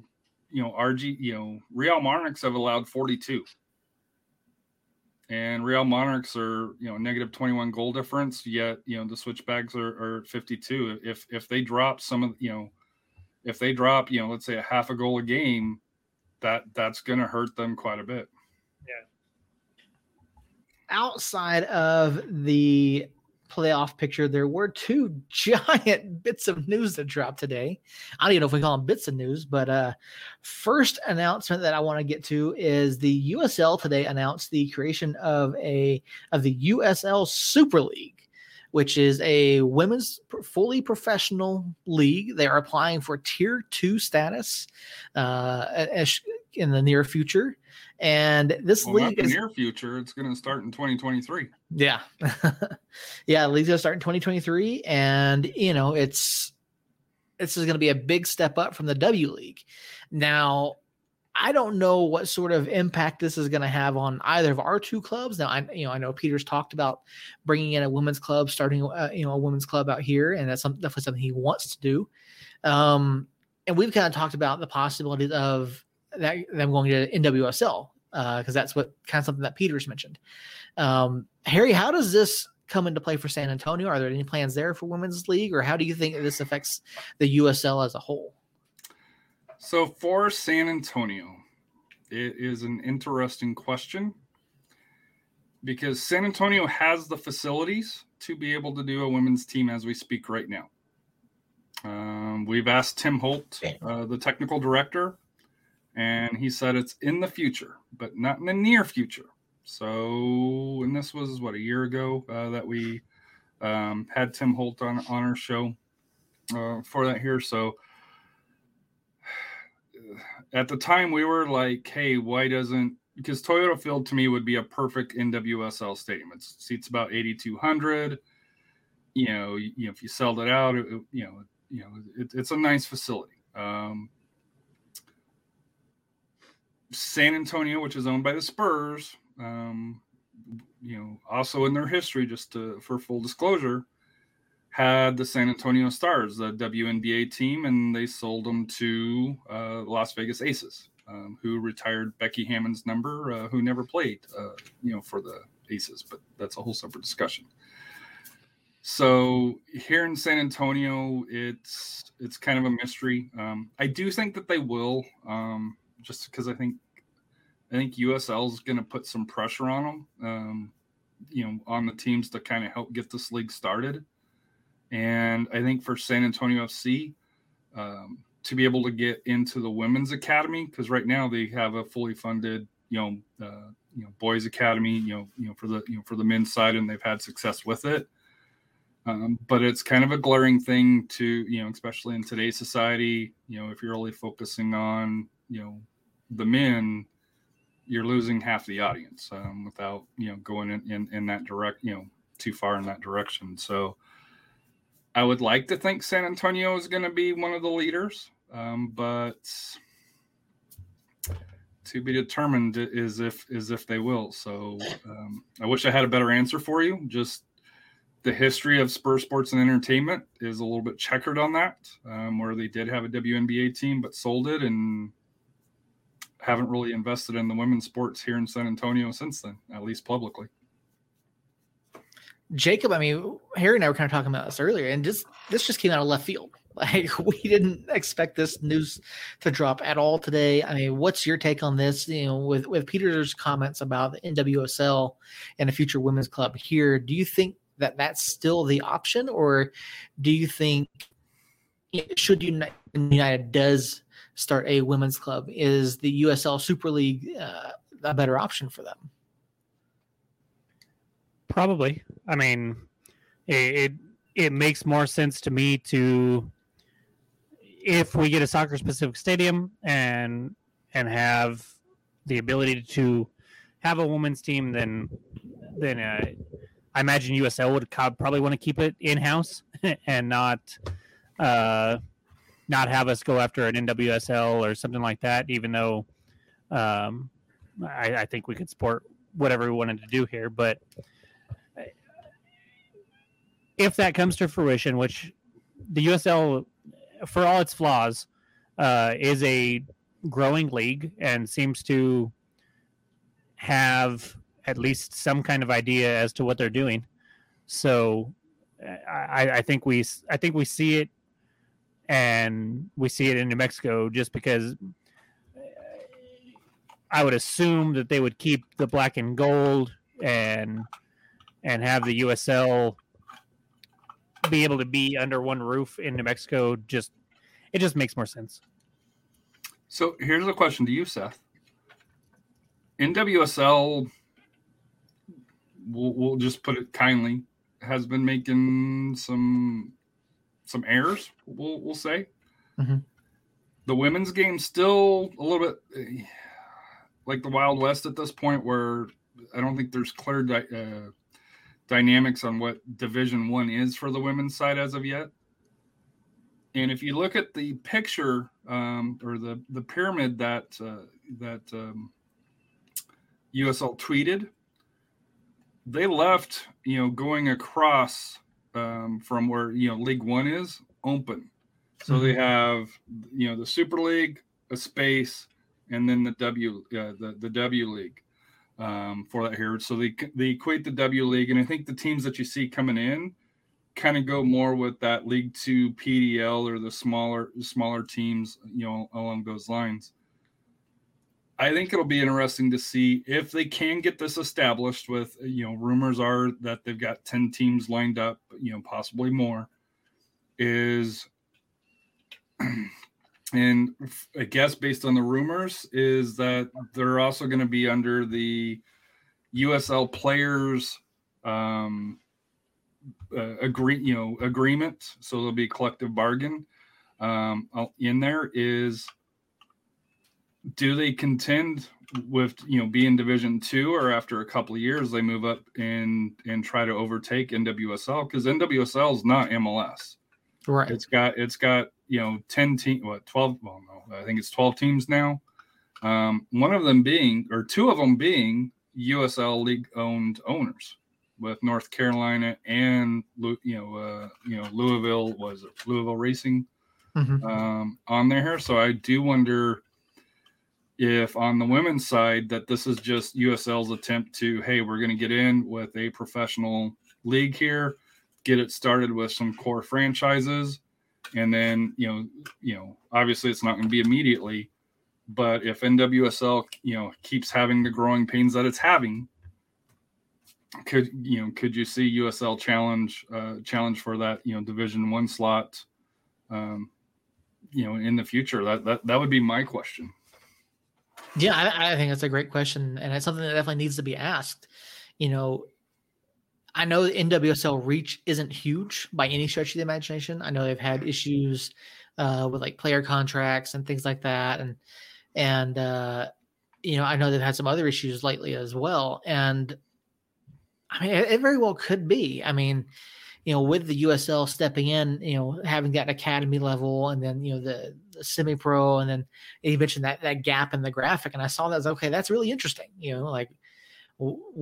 Is that like a permanent thing, or is it just because it makes it seem like there's gonna be something else? There's gonna be, you don't make that graphic without knowing that in the future that you have plans for something else. Now, I do think that they are smart on not trying to force it all at once. And I think what kind of surprised me a little bit is originally when the women's league was announced, it was supposed to be professional. So you thought that initially when I thought it was going to be the super, now the Super League announced first. But I'm wondering with COVID and I'm assuming other, back office, compliance stuff, that took a little bit longer to get off the ground. And that's why the W League was announced first. That's why, if you noticed, not a lot of USL championship teams are in that league. I think Hartford is one of the few, but Tampa's not, Rising not, San Antonio's not, New Mexico's not, but I think New Mexico's more waiting to see if they get their stadium. Colorado Springs, you got to figure, is an attractive market with their own stadium for here. So there's several USL markets that you would think. Orange County, they're in a hotbed for women's soccer. The Loyal. None of those teams were announced at this point, for it here, and that to me was kind of what's going on. And now with them finally announcing the Super League, it kind of makes a little bit more sense on. Because we were frustrated. Hey, why isn't San Antonio FC, especially if it's a pro, if it's an pro amateur team, why wouldn't you try to put a team into there just to say, hey, you're in the women's game, have it, it doesn't really cost San Antonio FC a lot to put games on, at Toyota Field. Why wouldn't you do it? Why wouldn't you do that? But we'll see. Yeah, it'll definitely be interesting what happens with this over the next couple of years, and especially once it launches. which clubs partake? Do they, obviously they're going to more than likely bring in independent clubs as well. I mean, is there going to, obviously there's enough interest in it for them to want to do it.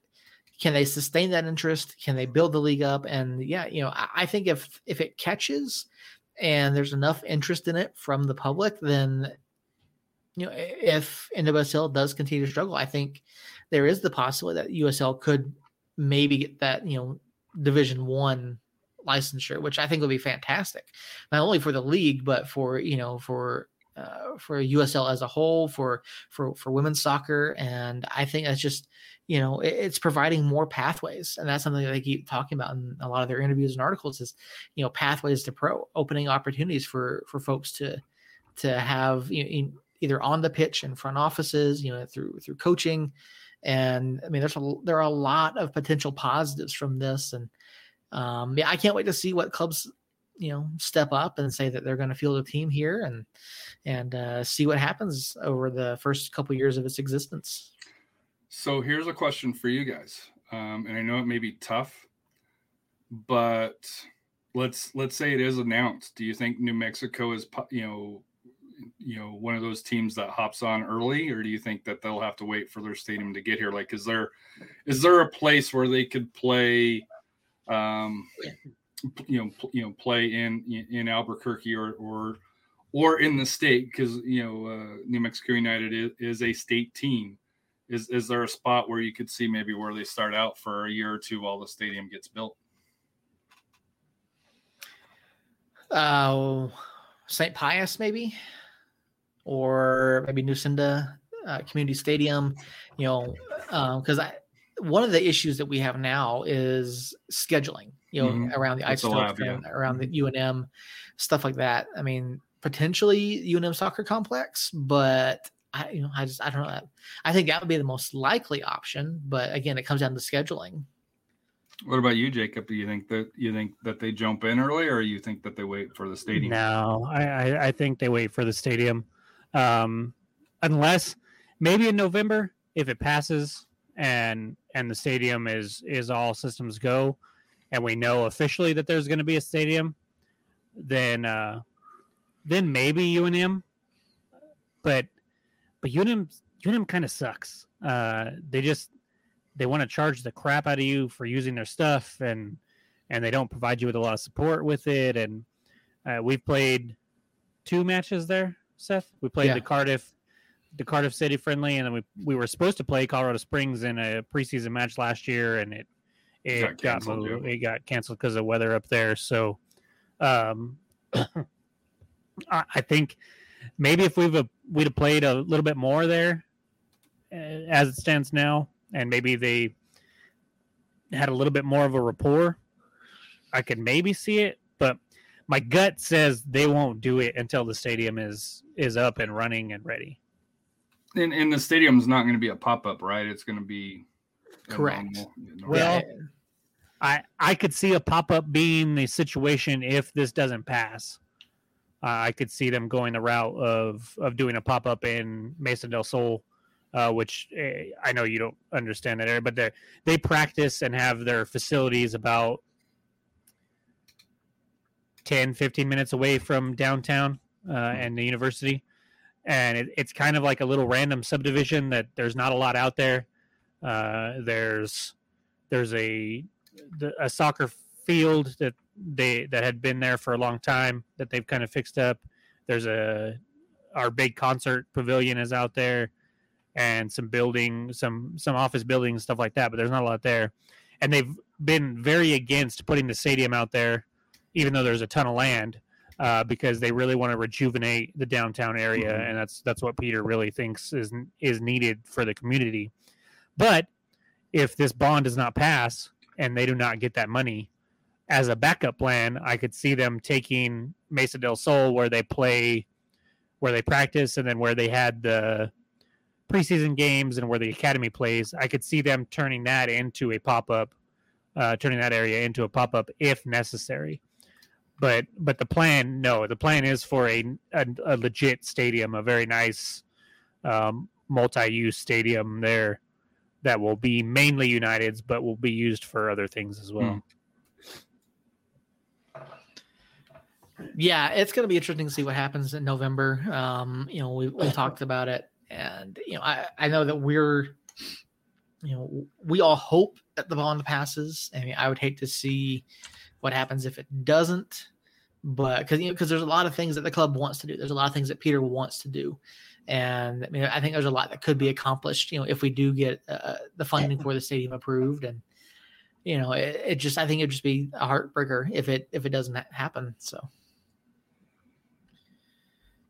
All right. The one last tiny bit of news that dropped today. I guess I should say CONCACAF has announced that, a joint announcement between MLS and Liga MX.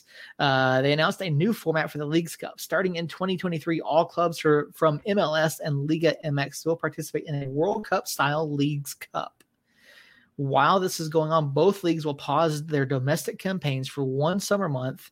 It will be a World Cup style tournament, this tournament will result in 3 CONCACAF Champions League spots being awarded to different clubs. And Harry, you put out a tweet about this that I thought was just fantastic. So CONCACAF, is there any reason why at USL Championship League One these could not have one slot for CONCACAF Champions League, when Liga MX and MLS have a combined 14 slots? U.S. Soccer give the Open Cup to the lower leagues and that one CONCACAF Champions League slot. So, I mean, this is a massive change to not only our MLS calendar year, because I mean, you're going to condense a number of months worth of matches into other months. You're going to have you're going to have basically a full Champions League of MLS and Liga MX, and I just don't know, man. I look at this and I say, okay, great, a tournament. We see U.S. and Mexico, they've been talking about a partnership for a while now. I don't think this is a partnership we all had in mind initially, but I don't know where I'm at with this personally. So to me, you have the MLS schedule, right? Do we think that they're going to cut games back? Probably not, right? Right. They're probably going to keep the same amount of games. They got this Leagues Cup that they're going to take off a month off. They still have CONCACAF Champions League. They still have there's another leagues, I think there's another tournament that they have as well, and the Open Cup. Gold Cup? The Gold Cup. Well, that's not taken. That's just talking MLS. Yeah. And this is not even talking about, mine doesn't even talk about the Canadian Championship that, gets a slot that's typically filled by an MLS team, or, the Canadian Premier League, which I think is a lower level league than USL Championship, getting a slot. Mm-hmm. But just looking at the MLS, so you got Leagues Cup, CONCACAF Champions League, Open Cup, and MLS. How are you fitting that in a schedule that starts from March, and you figure the playoffs ends, let's say November, which if you're playing in the North, November's kind of your Colorado as an example. It's you're talking about how many games are you scheduling? And you're taking a month off. So it's not only that, you're scheduling, but you're pausing your season for a month. And they've talked about it's going to be July, August, late summer is the rumor that they're going to be doing it. Something has to give. And if you're MLS, let's be honest, the Open Cup doesn't generate a lot of revenue. Now, it's great for us as lower league fans, but for CONCACAF, they don't really give a shit about, the Open Cup. U.S. Soccer obviously doesn't give any shit about the Open Cup because they canceled it this year. Yeah. So, as a a fan of the lower leagues, and what are you supposed to think? It's already heavily tilted towards, MLS to begin with. But I don't see how you fill these, play this schedule if you're an MLS player. I just, how many games are you going to put in? I know San Antonio played 7 games, in 22 days, and it's just, it was nuts. The players basically hopped on a plane, played, hopped back on a plane, played. Where are you supposed to recover, recover as an athlete?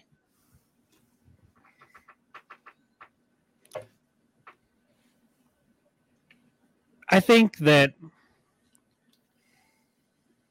if MLS is smart, which is debatable at times, I know, but if they are, they will cut regular season MLS games for this.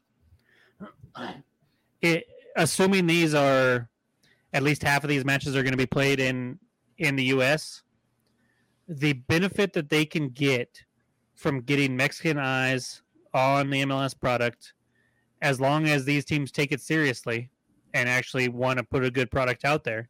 It's a whole separate discussion on that. It is, which I personally think they will, if it's not going to be too much for the players. If they shorten the schedule and just take out 6 games, 7 games out of the schedule completely, even if it's just 4 or 5, they take that out of the MLS schedule, throw them away, and just replace them with this, then the benefit of the viewership numbers going up, I think, can outweigh the loss of those games. Here's the problem. When they say World Cup style, that tells me it's not a home and home. It's not a home and home thing. It's, hey, that's going to be at select cities. You're going to travel around. I get that. It's going to piss some of the home fans off. Well, you're going to lose that gate revenue. Now the question is how much is that gate revenue, and that, to me that's where it can be debatable, on that. Yeah, but you're telling, my thought process is this: if you get a Final Four of Kansas City, New England, Tigres, and Monterrey, those the revenue that's generated from having that at a big stadium, because they probably won't put it in. It's going to be at a big stadium. Yeah, the finals is going to. They'll do it like the U.S. games. They'll put them in the Dallas stadium or something like that. They'll try to sell as many tickets to that as they can. They'll sell the TV rights for quite a bit, because it'll be on Univision and here, and it's just going to make them.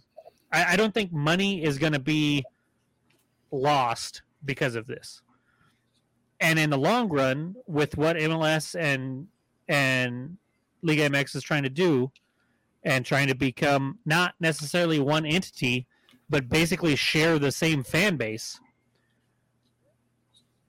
it's a smart move if that is going to work. And I think it will. Well, I understand it from MLS's side. I truly do. And I even understand it from Liga MX side. Here's the issue that I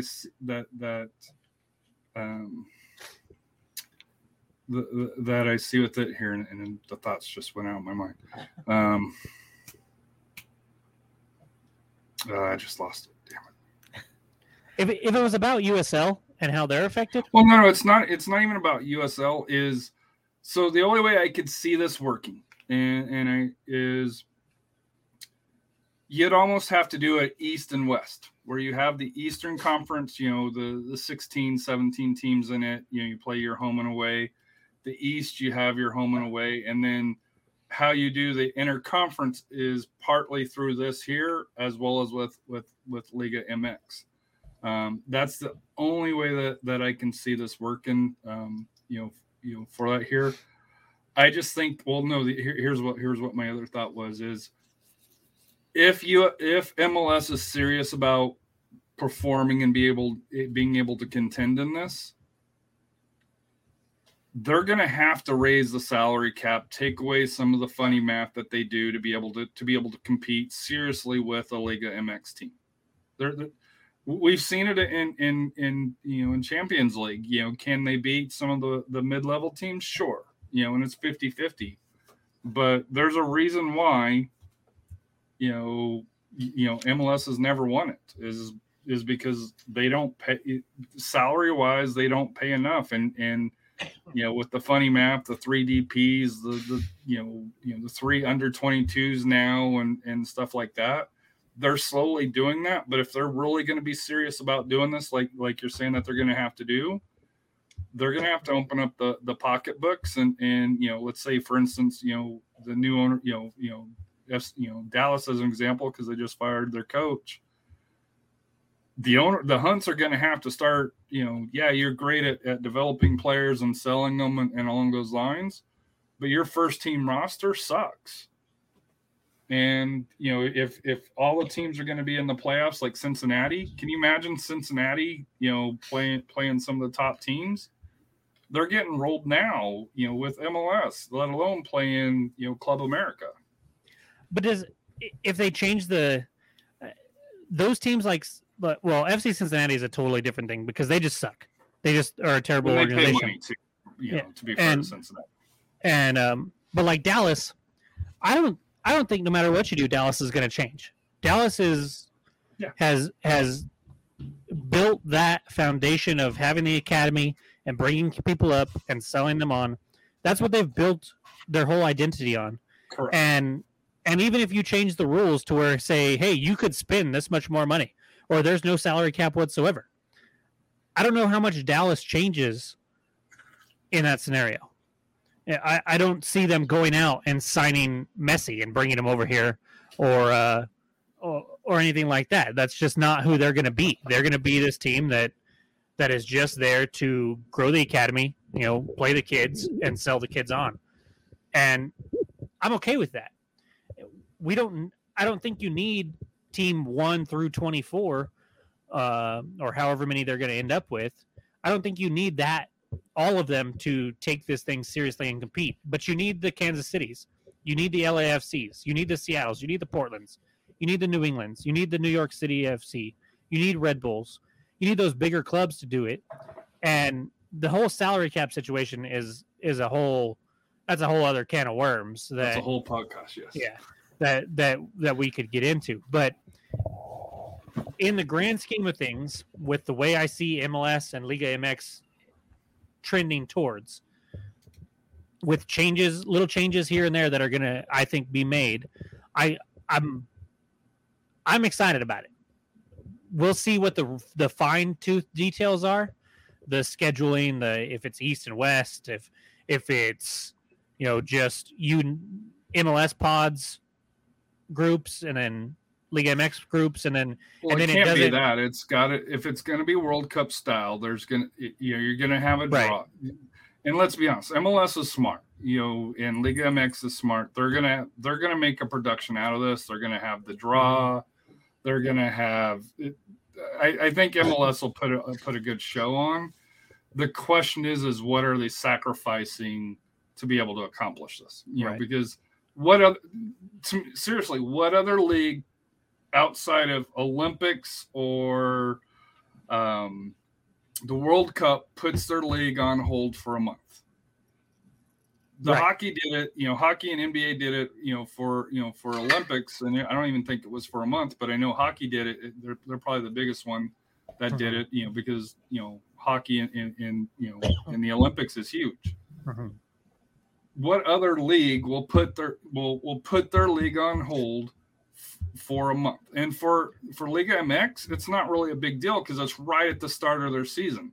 For MLS, it's the heart of their season. It's right before the playoffs, and you're going to say, hey, we're going to put a pause on it.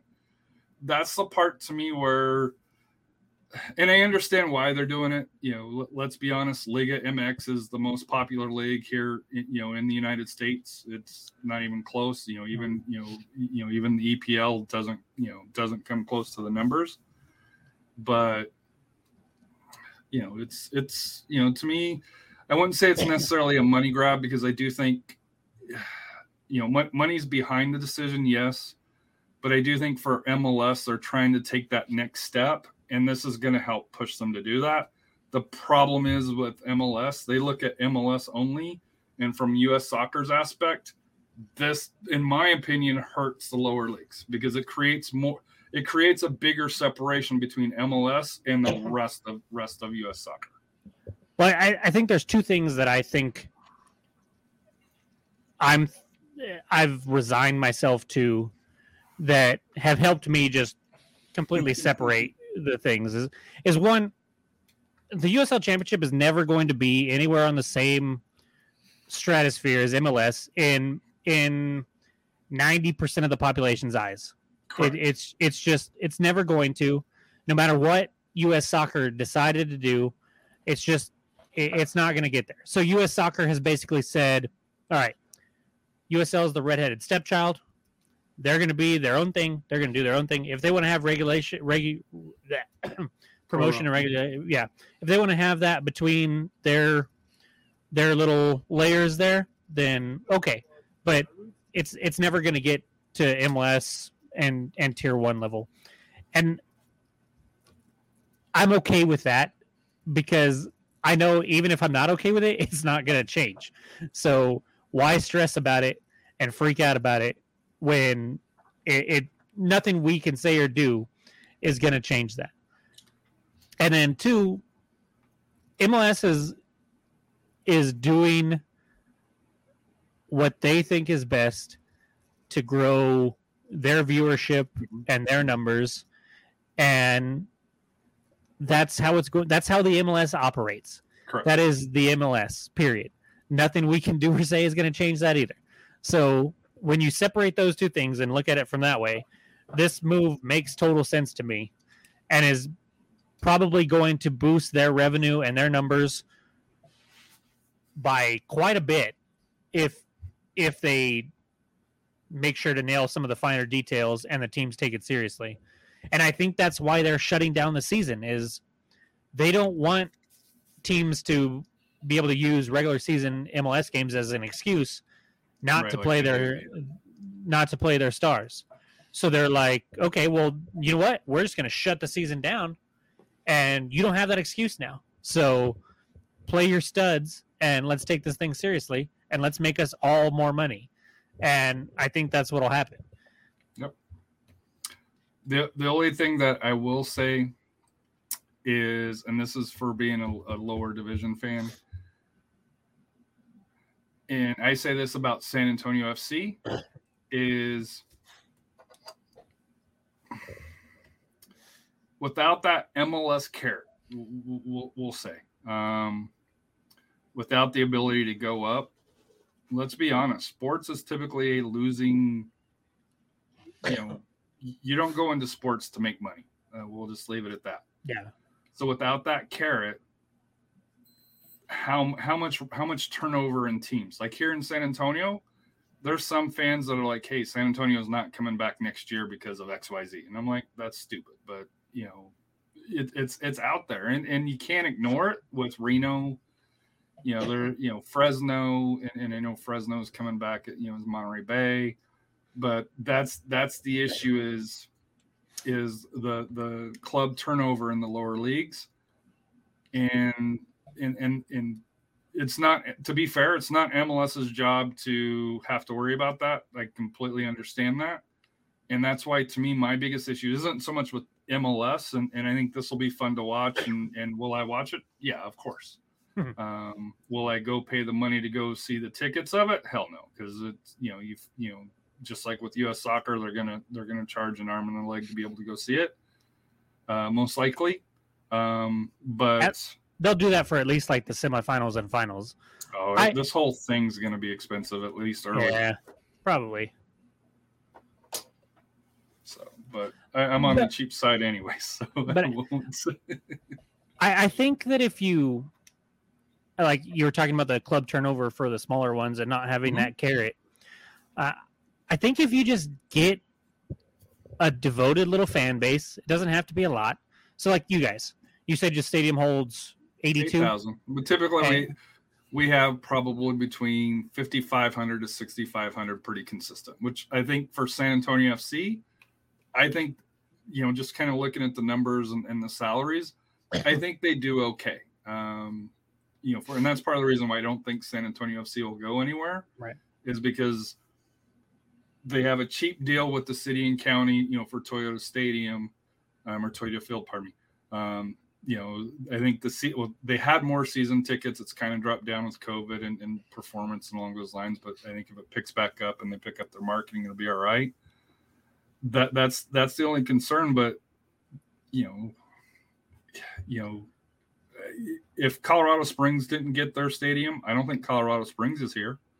Well, and that's what I was getting at. Was it's about the stadium. Reno folded because they couldn't get a stadium.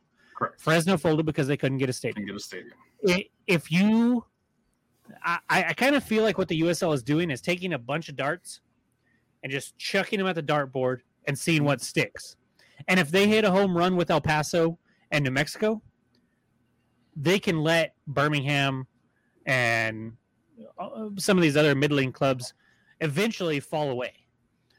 I don't want that, obviously, but with as many clubs as they're coming out with in the championship, I mean, it's going to be like 40 at some point. Well, if you look, they've slowed down. They have, but I think that I think big picture, I'm not sure the USL is thinking they're going to have a 40 team first division. Nope. I think they are throwing 40 teams out there and they're going to see what works and what can create a solid little fan base and let the other ones. Okay. Sorry, Fresno. I know you guys had, probably 1,000 really good fans, but you couldn't get a stadium. We're just going to cut you loose and we'll replace you. We'll move you to Monterey Bay, whatever. And then eventually they'll have a core of solid teams that they don't have to worry about. And then they can build their pro rail from that. And that's what's going to happen. So Seth, since you're the MLS fan here, being Atlanta United, what's your thoughts on it here? Since, I'm not sure if Jacob's an MLS fan or not. I'm obviously. I am. They're not my favorite. I follow my route.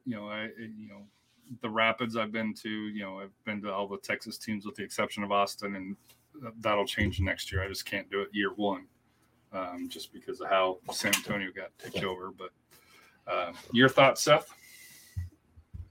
I think this was a very shrewd move by MLS and Liga MX. I think it's going to build the fan bases for both of those leagues. But in terms of everyone else is screwed.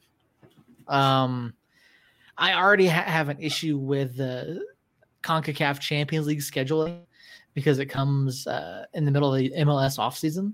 Mm-hmm. And so, you got to think now, like if you're one of these, 14 teams now, 9 teams, MLS teams that can qualify for CONCACAF Champions League, you're going to potentially be playing soccer from January, February up until November.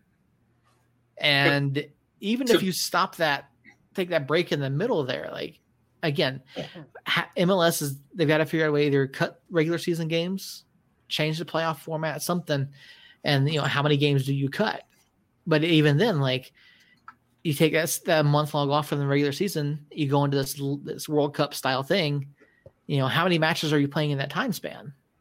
If you go with the group play and then the knockout stages and all that kind of stuff, I mean, you're still potentially playing, 10 matches in a month,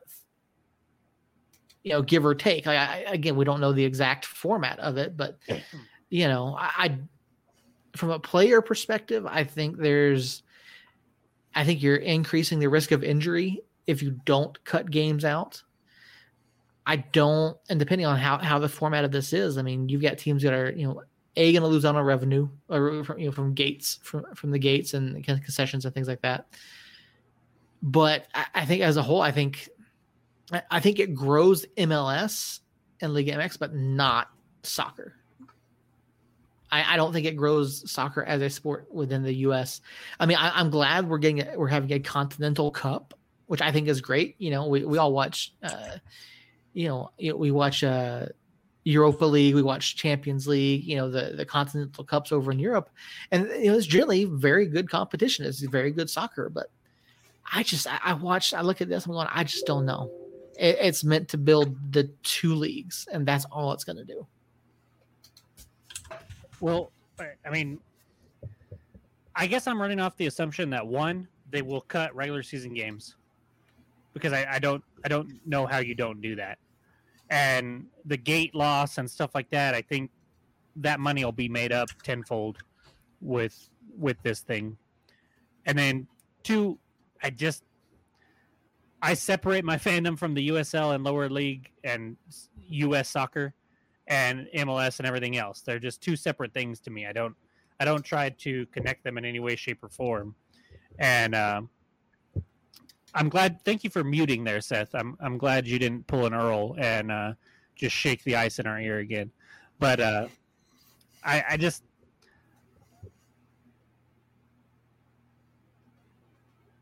I think they'll do a good enough job where it's not a clusterfuck. If they screw up the scheduling and everything like that, then it probably won't be here that long anyways.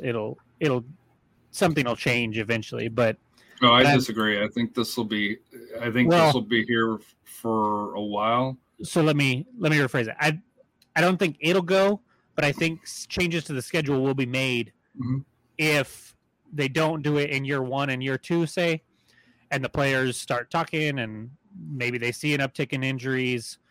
The quality of this Champions Cup thingy is Leagues Cup thingy is not what they thought it would be. I think if they see that, then they'll make changes to the schedule to make sure that this is what they wanted it to be. But you spring this news on us, or they spring this news on us, and then we talk about it within 24 hours of it coming out, and we don't know. We just don't know. We don't know we don't know any details. We know what they tell us, which is like, hey, there's this big thing, blah blah blah, and that's it. I'll be curious to talk about this maybe in the off season if we get some more info on it, and what their scheduling is going to be like, kind of a little bit more of the format, and then go from there. Maybe not this off season, maybe next off season, but eventually, I'm excited for that conversation more so than this one, just because there's so many unknowns. So here's my final thought. So I've got two things on here. Number one, it's set up as a 47 team. I think that they're good. The 30th, the Sacramento team is going to be announced sooner than later, and I bet you it starts in 2023. And that way you get the 48th team, which if you divide that, you have 4 in each group, just like you do World Cup. That gives you 12 pods. Mm-hmm. The other thing here, and this is the reason why I give a caution flag for the Open Cup. Liga MX, with this announcement, already canceled their Open Cup, the Copa MX, the Copa MX. So they already canceled that. So that's why I say that, as an Open Cup, you can't be naive to think that, from an MLS aspect here, if they have to choose between, hey, MLS teams playing in the Open Cup or playing in this, where are they going to choose? Because you're right. I think MLS, as much as, I give MLS a hard time. I do think if they do this right, not only do I think it's going to go here, but I could see them expanding this in different areas of the world, where you kind of bring these teams in with different leagues, in the different areas to, like they have the Club World Cup. I think this could be a substitute for that here, where, if it brings in that success, and let's be honest, if it's a U.S. versus Mexico final, whatever team it is, let's say it's Atlanta United, Club America in the final, who's not going to watch that? Right. Hey, the Open Cup doesn't cross my mind yet. We'll have to see what they do there, but to me, the MLS doesn't take the Open Cup seriously anyways. So they don't have to. Right. So there's, even with this new edition of this thing, they're still going to play scrubs and kids for the first 2 rounds that they're in it. But here's the problem: where the tournament is scheduled is normally when you see the finals of, the semifinals and finals of the Open Cup. Now, could they push it back? Sure, or move it forward. Because to me, I think the Open Cup needs some changes to begin with. Why do we have teams qualifying now in the lower leagues? The amateur teams, why are they qualifying now for a tournament that's not going to be played until next year? So you're locking in players that play for, let's say San Antonio Runners or, Southwest, the El Paso Southwest team, because they played today. I'm not sure if there was a New Mexico team, involved on it.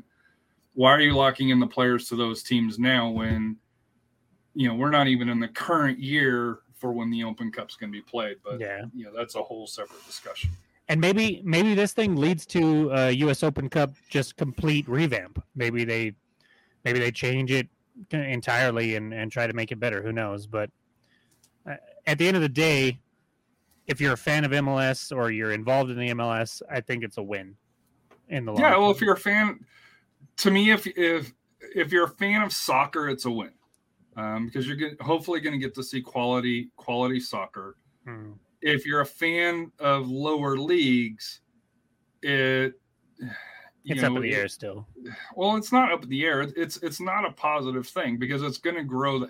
It's just like over in Europe, or not Europe, but over in England. The gap between the Premier League and the EFL is growing. It's not getting smaller; it's growing. Yeah.